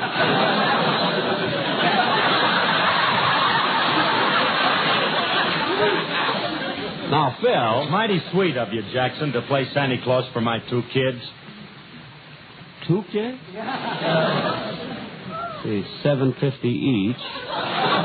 Nah, I can't take it. I can't take any money at all for this. Tell you what, Phil, if you wanna, you can buy me a little something for Christmas. Like what? Anything that Alice can afford. I don't care. Okay, but now look, Jackson, it's up to you to make the kids think that you're Santa. This impersonation is preposterous. Santa Claus won't like this. Besides, you'll never be able to fool the kids. Oh, I don't know. Well, wait a minute now, Jackson. It'd be awful if you don't. If there was only some kid we could try it out on just to see if we can't... Hey, where are you? I've done something for you. Uh-oh, that's Julius. Hey, everybody, that's Julius. That's just the kid we need. Come on in here, Julius. Right in here. We're in here. Now, look, if you can fool him, Jackson, you can fool any kid. Don't worry, Phil. I'll just sit in this chair and you watch his reaction when he sees me. Okay, Dad. I certainly hope... Mr. Harris, Hey, Mr. Harris, don't you feel a little chilly? No, why? You left your red flannels lying on a chair.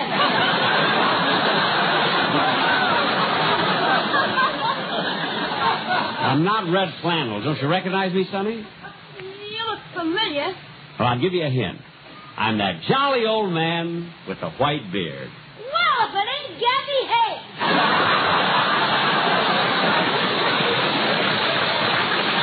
Julius, he ain't Gabby Hayes. What's the matter with you? Don't you recognize Santa Claus when you see him? This is Santa Claus? That's right, son. I'm old St. Nick, Gabby Nick. Do this to us little kids. In the name of juvenile humanity, I protest this sacred district. Oh, shut up!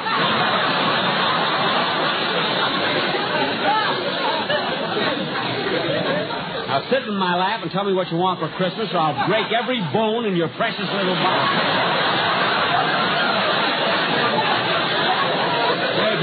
Gabby Hayes. Get away from me, you imposter, you! You're nothing but a fake. I am not. Oh, no? What would I find if I lifted up that white wig? A brown one.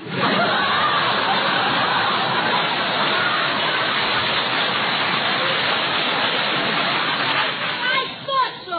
Wait till I see the real Santa tonight. He ain't gonna like it when I tell him he's being impersonated by some bald-headed schnook.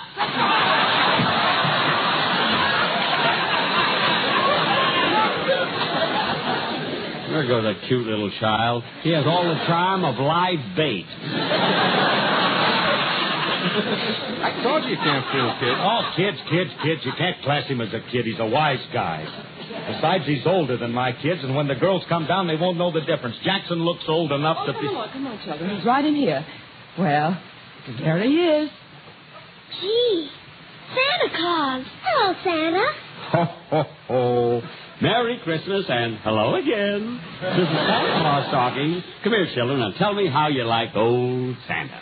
We like you fine, Santa. You're just like we pictured you. Yes, but, Santa... What is it, my child? You look awfully old. Ho, ho, ho. I am, little girl. After all, I'm Santa Claus, and I lived for hundreds and hundreds of years. How old are you? 39.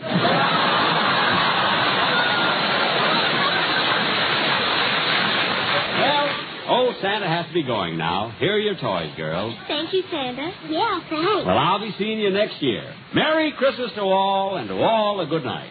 Up, Dancer, up, Prancer, up, Donner and Blitzen. Ho, ho, ho! And away!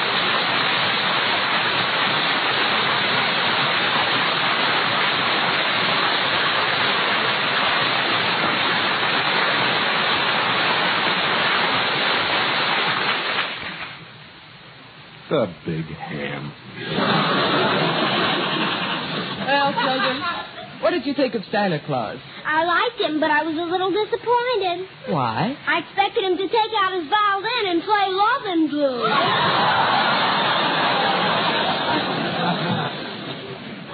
You mean you kids knew it was Mr. Benny? Sure. But we didn't want to say anything and hurt his feelings. Daddy, when is the real Santa coming? Well, you see, honey, he'll be here soon, kid. Oh, thank you. Look, kids, he may get here too late. So I'll tell you what, I'll tell you a Christmas story and then you run off to bed, huh? Well, all right, Daddy. But we wanted so much to see him. I know you did, and maybe you'll see him next year. Now look, sit on my lap and I'll tell you a beautiful Christmas story. You ready? It was the night before Christmas, and all through the house, not a creature was stirring, not even a mouse. The stockings were hung by the chimney with care, in hopes that St. Nicholas soon would... I thought I heard sleigh bells. No. The children were nestled all snug in their beds, while visions of sugar plums danced through their heads. Alice, what are those bells? What's that? Quiet, children.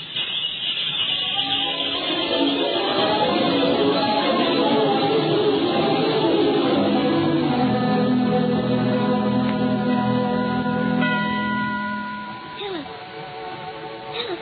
look in the fireplace. It's Santa Claus. The real one. But Merry Christmas, Santa. Frankie, who are you talking to? I don't see anybody. The kids do. Look at them. Gee, Santa, we knew you'd come. You couldn't fool us with any make-believe Santa Claus. We were waiting just for you. Oh, sure, we've been very good girls. Oh, what a lovely dollhouse. Thank you. And all these things are for me. Can I open them now? All right, Santa, we'll wait till morning. Thank you very much. And a Merry Christmas to you too, Santa. Of course, we'll tell them. Merry Christmas and goodbye, Santa Claus.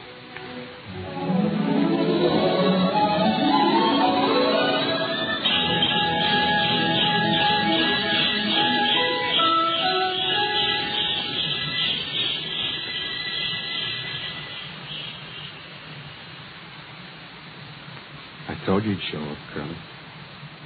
But Frankie, I don't get it.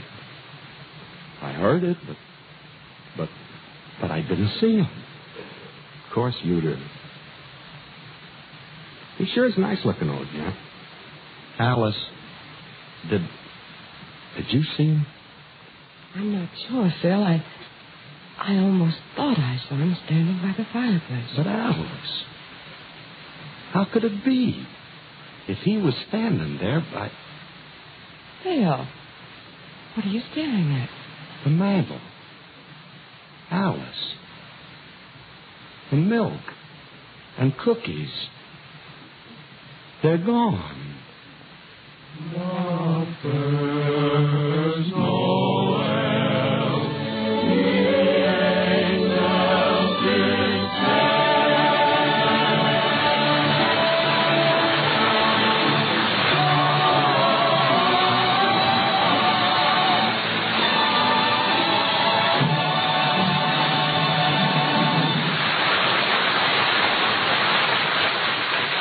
Phil and Alice will be back in just a moment.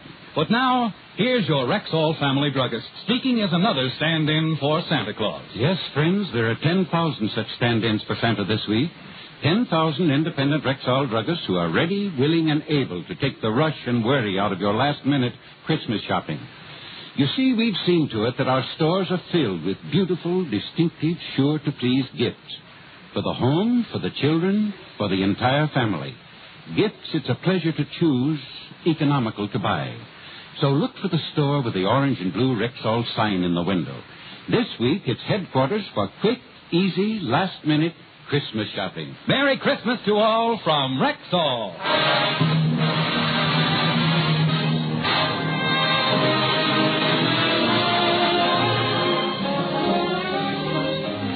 Phyllis, Alice.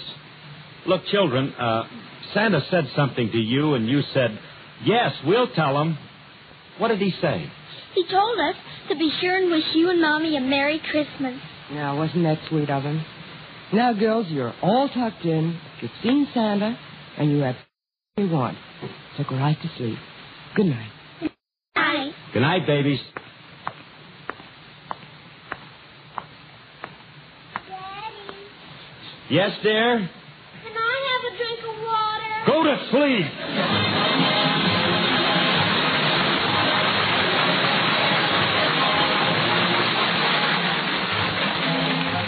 Ladies and gentlemen, this is Phil Harris. The Rexall Drug Company, Alice and I, and our entire cast want to thank you so much for listening to our show and wish you the best Christmas you've ever had. Merry Christmas, folks. And our grateful thanks to our pal, Jack Benny, for being with us. Thank you, Jackson. Good night, Christmas everybody. seals you buy once a year will help protect you from tuberculosis all the year. Use Christmas seals generously. This is Bill Foreman wishing good health to all from Rexall. This is NBC, the national broadcasting company.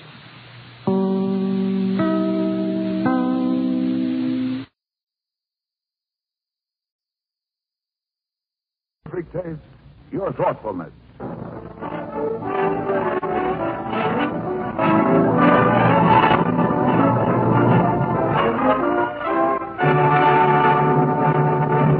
The makers of Hallmark greeting cards bring you the true and heartwarming story of a lonely young man's Christmas Eve in a small American town, starring Frank Sinatra.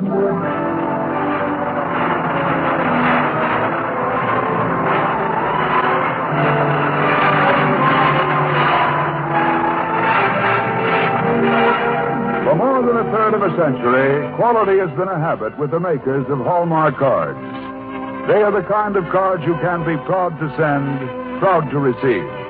That's why, through the years, Hallmark cards have been America's favorite greeting cards.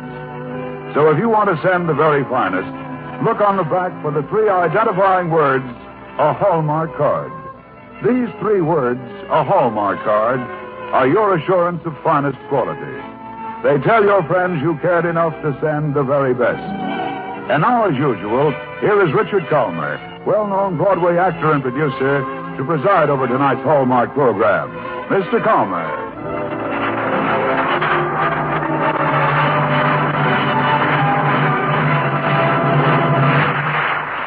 Thank you, Tom Shirley, and good evening, ladies and gentlemen. Our guest tonight is a fairly successful and fortunate young man. He's one of the stars of the MGM Technicolor musical, Till the Clouds Roll By. He has his own radio show on CBS for Old Gold Cigarettes every Wednesday night. He has a voice and a degree of personal charm that has made him the idol of a generation of Americans, and he has at his disposal this evening what I consider to be one of the very finest dramatic scripts that we've ever presented on the Hallmark program. Ladies and gentlemen, Frank Sinatra.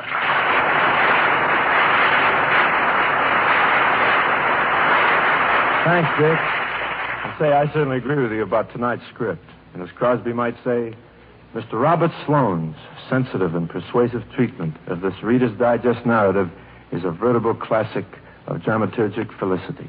Well, how would you say it, Frank? Well, I think I'd call it a happy story, and I'm glad it's a true one. I think it proves something pretty wonderful about the American people. There's a kind of warmth here, Dick, a spirit of friendly giving without thought of return that you don't quite find anywhere else. I'm kind of glad you invited me to be on the Hallmark program tonight, Dick, and I'm glad the story is the rich human report of an incident one Christmas Eve in Illinois. There was room for a stranger.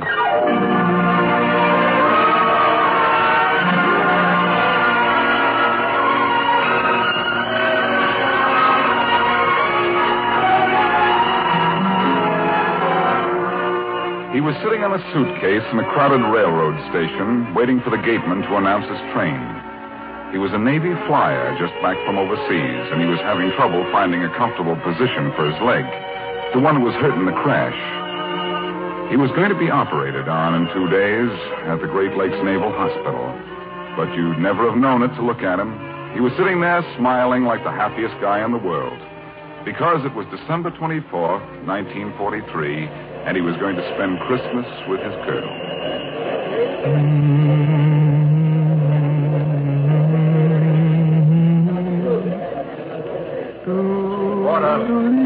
Porter, you get these bags. Sorry, sir. I'll take it.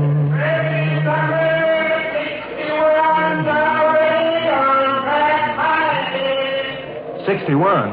That's us, isn't it, Porter? Yes, sir. That's us, all right. Here, let me help you up, sir. No, I can make it. There. Come on, let's get going. Yes, sir, yes. Oh, here now, don't pick up your bag, sir. That's what you got me for. I didn't realize I had it. You sure is a powerful hurry to get aboard, sir. I hope you ain't going to make me run. I'm not running, am I? I just don't want to miss that train. Yes, sir. She must be awful pretty, sir. Yeah, she is. I mean, gosh, is it that easy to tell it? I'm thinking about it. Yes, sir. Well, we better get going. Yes, sir.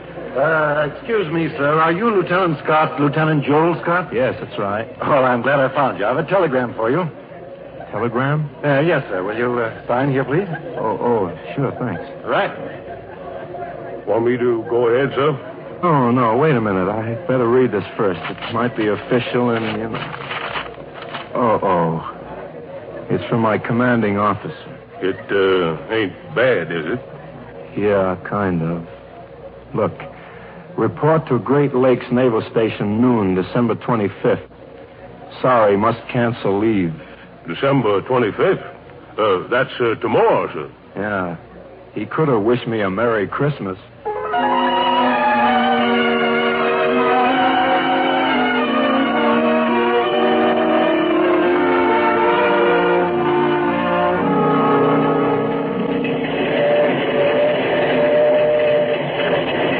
Danville Corners, Max. Danville Corners.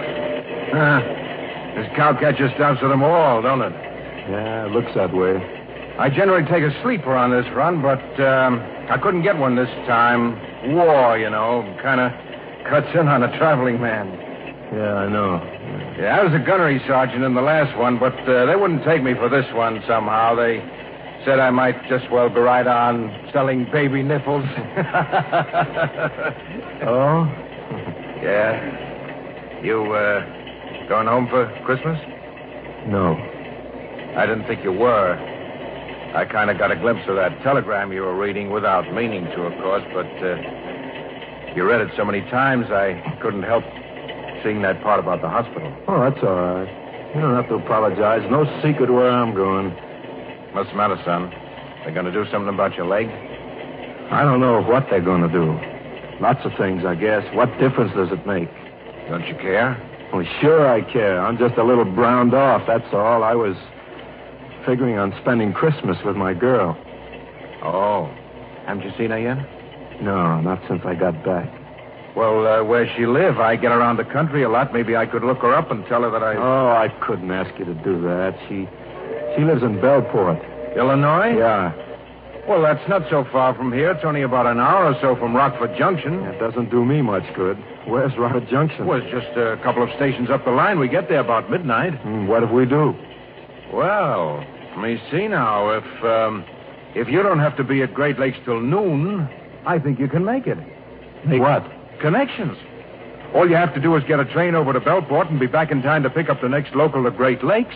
And I know there's one about 6 o'clock in the morning because I've been on it. Look, I don't know what you're talking about. Christmas is tomorrow. Yeah, but it's tonight too, son, after midnight. Now, if you can get over to Bellport and back, you might be able to spend a few hours with her. At 1 o'clock in the morning? Why not? I bet she'd be willing to see you any time, especially on Christmas morning. Hey, I'll look it up in the schedule. Gee, sure would be kind of nice. I could send her a telegram. Yes, sir. Here we are right here. Leave Rockford Junction at 12:22. Arrive at Bellport at 1:15 a.m. And you can get the 4:30 back to the main line. I can? Let me see that. Sure, it's right here, son, in black and white. You can have a little over 4 hours with her, if she meets you at the station. Oh, she'd do that all right. The only thing is, I'll have to send her a telegram to the next station. Danville Corners. Gosh, I don't have much time to make up my mind, do I? I didn't know you had to make it up, son. Well, I don't, but... Say, conductor. Yes, sir? Have I got time to stop off here and send a wire? You better hurry, son. We only stay here a minute. Well, can't you just... All right. Put it down on a piece of paper, and I'll give it to the station master myself. Gee, thanks, conductor. Thanks a million.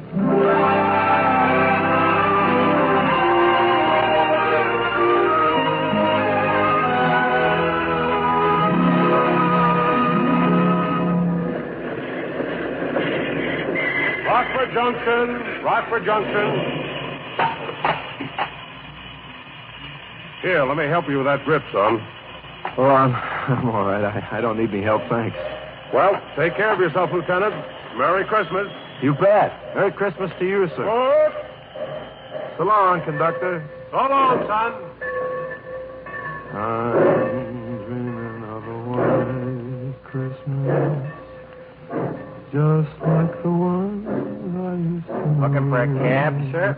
Why, no, thanks. Well, I don't drive one. I'm a station master. I just wanted to tell you we don't have any taxi cabs here at the junction, but if you need a lift with that bag, I'll be glad to. Well, thanks a lot, but you see, I'm not staying here tonight. I'm just waiting for the 12:22 to Bellport. Pardon? The 12:22 to Bellport. It'll be along any minute, won't it? Why, are you expecting somebody on it, son? Oh, no, I'm going to take it myself. Going up to meet my girl. Oh. Haven't seen her for a long time, and, well, we'll be together for a couple of hours anyway. Hey, it's a great night, isn't it? Yeah. Only I was just wondering, I've never seen you around these parts before. How'd you know there was a 12:22 to Bellport? Are you kidding? No, sir. Well, it says so right here on the timetable. Here, look. Well, that's a regular train, all right, but you know it's after midnight, son. Today's Christmas. What do you mean? Well, look down here in the fine print. You can see what it says. Trains marked with a star will not run Thanksgiving Day or December 25th.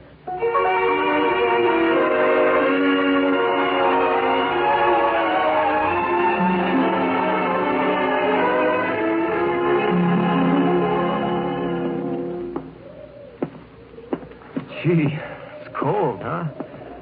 Where are you taking me? Isn't there a phone in the station? No, not a payphone. Let's go down to Woody's restaurant over here. It's at the end of the platform. Oh. And if you get a chance, you ought to try some of that pumpkin pie Woody's got. His missus bakes it herself, and it's pretty... Yeah. I'll try it right after I make my phone call. Are you sure I can't get a cab or a bus or anything to Bellport tonight? No, sir, not this late, but I'll tell you what you can do. What's that? Have your girl come down and meet you here? There's a train leaves Bellport 1:15, and that one is running tonight. Oh, gee, I don't know now. That'd be asking an awful lot. Well, it's up to you, son. This is Woody's place right here.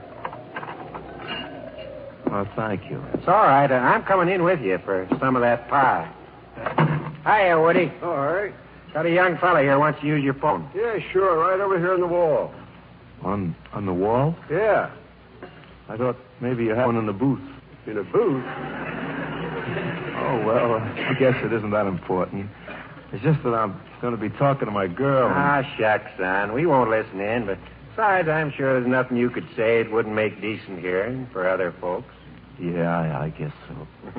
I'll have some of that pie, Woody. Yeah, you bet. Hello? Operator, will you get me Bellport 9613, please? Here you are, Harry. First Baker's News. Don't make so much noise. Just a minute, operator. I'll have it for you in a second. Here, you need some change? Oh, thanks. I'll pay you back as soon as I get there. Take your time. Hey, it's good pie, Woody. Hello? Hello, Susan? This is me, honey, Joel. Yeah, I'm over here at Rockford Junction. Did you get my wire? Oh, I'm all right. But listen, baby, this train to Bellport, it isn't running tonight. So I don't think I'll be able to see you. No, not unless you wanted to come over here. Well, there wouldn't be much to do, you know. We'd both be strangers in town, and... Well, yes, sure. Yeah, there's a train from Bellport, all right. Oh, hold on a second. I'll find out when it leaves. Say, would you tell me when... Bellport at 1:15, gets here at 2:04. Thank you very much. Hello, Susan? Look, it leaves Bellport at 1:15. But you think it's all right for you to... Sure, I want to see you. More than anything in the world. No, it isn't that. I just can't talk very well here. The phone's on the wall, and... You will? Gee, that's swell. All right, baby. Look, you bundle up warm now, and I'll meet you at the train. Yeah. And Sue, I don't care who's listening. I love you more than anything in the whole world.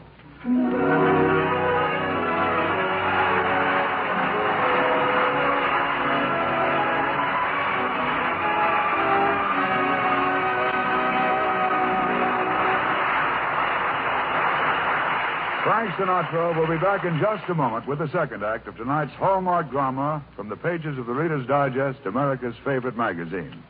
Now, here's Dick Calmer. There's something really new, really different in Christmas cards this year. The new Hallmark Game Bird cards designed especially for men. These cards feature 12 different illustrations of America's favorite game birds in their rich, natural color. Each is a faithful reproduction of one of Lynn Bogue Hunt's famous paintings, Game Birds of America. These new Hallmark Game Bird cards really talk a man's language. They're really Christmas cards to send to any man and for every man to send. Masculine as a briar pipe, friendly as a log fire, colorful as all outdoors. Yes, Dick, they're cards that really talk a man's language. But I would like to make a suggestion to all the wives in our audience. When you're shopping tomorrow, take home one or more portfolios of Game Bird cards for your husband to send to his special friends. He'll think they're wonderful. Yes, for really new Christmas cards this year, ask your dealer for Hallmark Game Bird cards designed especially for men. Hallmark cards are sold in America's finest shops and stores. Now, back to Frank Sinatra and tonight's Hallmark drama.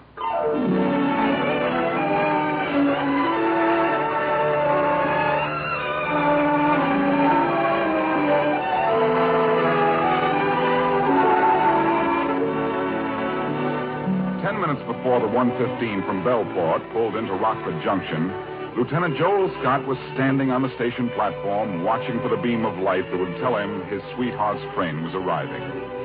It wasn't exactly the warmest night of the year, but when that light shone down on the tracks, it felt as if somebody had just built a fire under Joel's heart. And when the train ground to a stop and a young lady alighted from the car before the last, he really knew it was Christmas. Sue! Over here, baby. I'm over here. No, don't run, darling. I'll come to you. Oh, Joel. Oh, darling, it's so good to see you. So awfully good. Well, gee. Don't cry about it, honey. You'll make me blubber in a moment.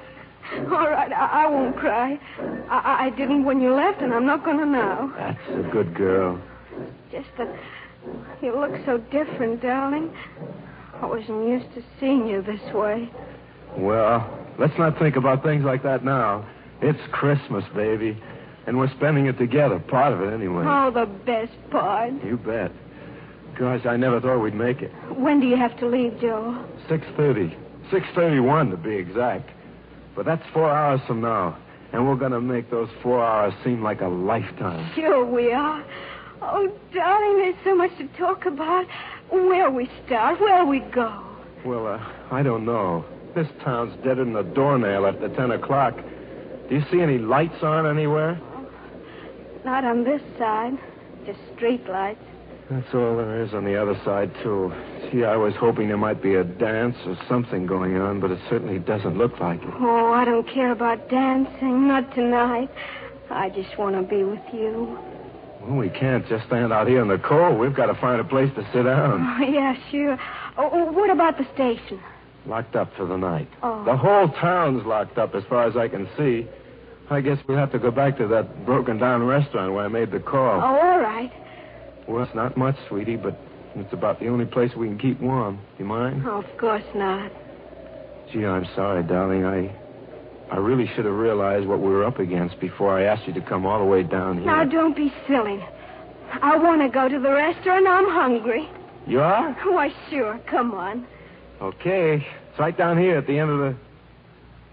Uh-oh. What's the matter? Look, the lights are out. Now, that place is closed, too.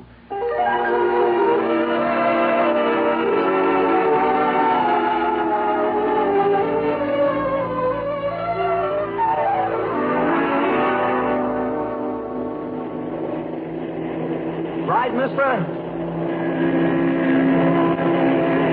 Joe, look out. You'll get run over. Wow. That guy was really going. Oh, yes. Oh, they all seem to be going like that on this road. Darling, don't you think we ought to go back to the station instead of trying to hitch a ride? Nobody will stop for us at this time of night. Yeah, we've got to find a place to eat, honey. You must be nearly starved by now. Oh, no, I just said that. I'm not really hungry. Well, I am. Hungry and tired and fed up with this tank town. I never should have brought you down here. Joe.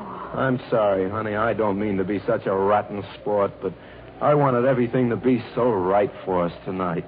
And it's all gone just the opposite way. It's still Christmas, Joe. Is it? It doesn't feel like Christmas anymore. Oh, now, don't say that, darling. Well, it doesn't. Not in this godforsaken town. I'll bet you Santa Claus stays away from this place, like that train with a star on it. Oh, Joe, there's a car coming. Some Christmas. Can't even find a place to sit down. Darling, there's a car coming. Let it come. I'm not in the way. Darling, he's slowing down. Oh, maybe he'll stop for us. Say that. Ride, mister? Give us a ride? Sure thing, son. Where are you headed? Oh, just down the way a little bit. We're looking for a diner so we could get something to eat. Well, hop in. I'll get you to a diner. Swell. Come on, Sue. All right, dear. Here, let me put that suitcase in back, son. Thanks a lot. Say, aren't you the man that I... Yeah, that's right, son. Harry, the station master. Well, we sure are glad you came along. Say, this is my girl, Harry. Pleased to meet you. How'd you do? I reckon you must think Rockford Junction just about the worst place in the world to come to, ma'am. Oh, I wouldn't say that. Well, it is. In the middle of the night. Especially for a stranger. Say, what are you doing, Harry? Turning around.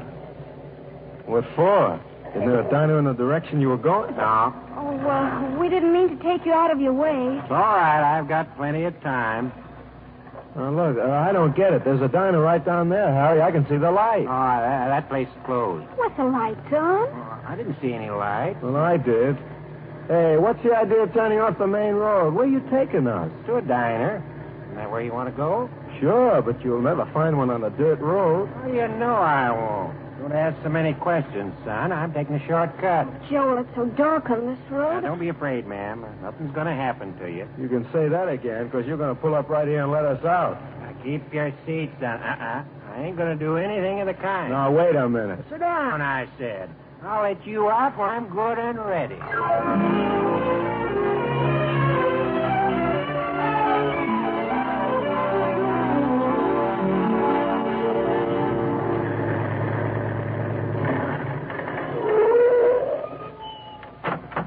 All right. You can get out right here. Right where? I thought you said you were taking us to a diner. Changed my mind. I brought you up to this place instead. You can get a meal in here. In where? Right in this house. Come on. There isn't much time. Joe, do you think we ought... Come on. You don't have to stay if you don't like the place. I just thought you might enjoy this better than going to a diner. After all, it's Christmas. Oh, but there aren't any lights on in this house. Sure there are. Just looks that way because the shades are down. See, there's plenty of light. Well, I guess it's all right. Come on, Sue. That's it. Harry, you got him with you? Yeah, sure have, Woody. I wouldn't let him get away for all the money in the world, not this time. Say, what's the big idea? Merry Christmas, Lieutenant. You too, ma'am. Merry Christmas. Thank you very much. Joe, I don't understand. Neither do I, darling. Say, what is this, a party? Sure is, young fella. Party for you and your girl. What? Huh? Yeah, we didn't have much time to get ready, but Woody and I brought some stuff over from the restaurant, so I know we'll all have plenty to eat. I'll say, got 2 pies and a turkey. Oh, Gosh, That's all right, son. You don't have to say nothing. Just have a good time. Sure, have a good time. Goodness knows we almost lost you when that fool husband of mine closed up the restaurant. I had to close it, Martha. I was too busy getting things ready. Well, don't matter now anyways. Harry saved the day for us, so let's not argue about it. I should say not. Come on, let's get some of that. Come on in the living room, son. Make yourself at home. Come on, Sue. This is your party, and we know you want to be alone, so we ain't going to bother you none. Darling, look. The whole room's decorated. Gosh. Oh.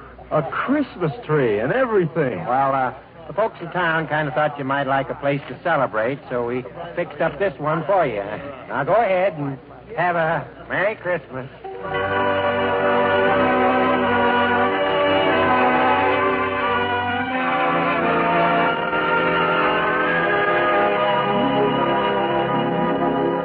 What time is it, Joe?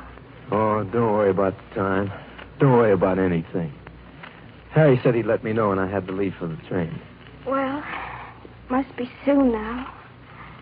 Oh, do you want to play another record on the Victrola? Dance, Joe? No, let's just sit here and take it easy. I love you, darling. Just like that? Just like that. And this.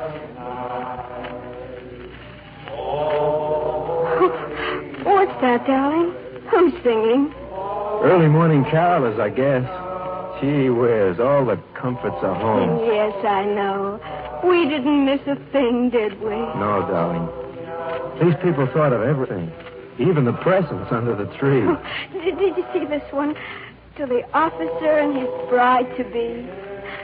They didn't even know our names. Time to go, Joe. All right, Harry, just another minute. I want to say goodbye. Sure thing. Darling, can't I go down to the station with you? No, I want you to stay here, too. Just let me hold your hand for a minute and let me say Merry Christmas the way I want it.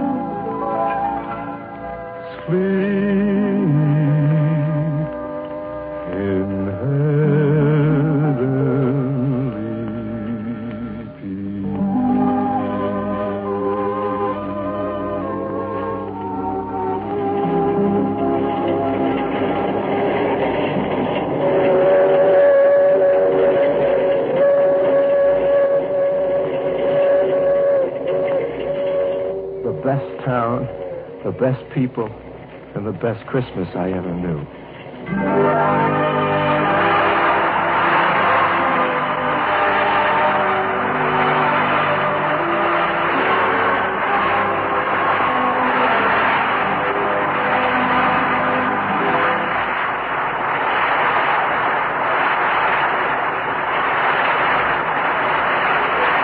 Thank you, Frank Sinatra, for a wonderful performance. Ladies, your Hallmark deal has a Christmas present for you. It's the new Hallmark date book to help you remember all your important dates. If you've had one of these handy reminders in other years, you know how helpful a date book is in keeping your social life well organized. It never lets you forget the anniversaries, birthdays, and all the other dates that are so important to remember. Its 32 pages offer plenty of space for listing all of your relatives and friends and their important days, as well as your full Christmas card list. It has space, too, to jot down your own social engagements, and also dates you particularly want to remember. It sounds like a great big book, but surprisingly, it's small enough to fit neatly into your purse. You'll want to carry your date book with you all the time, so don't wait. Get your free Hallmark date book tomorrow. Just ask your Hallmark dealer for his gift to you, the 1947 Hallmark date book. Hallmark cards are sold at America's finest shops and stores. Stop in tomorrow and ask for your free 1947 Hallmark date book. Yes, it's free. It's your Hallmark dealer's gift especially for you. You're cordially invited to be with us again next week at the same time for another fine dramatic program brought to you by the makers of Hallmark Greeting Cards, America's favorite greeting card. If you enjoyed tonight's show, won't you please tell your friends about it and ask them also to tune in for next week's Hallmark program.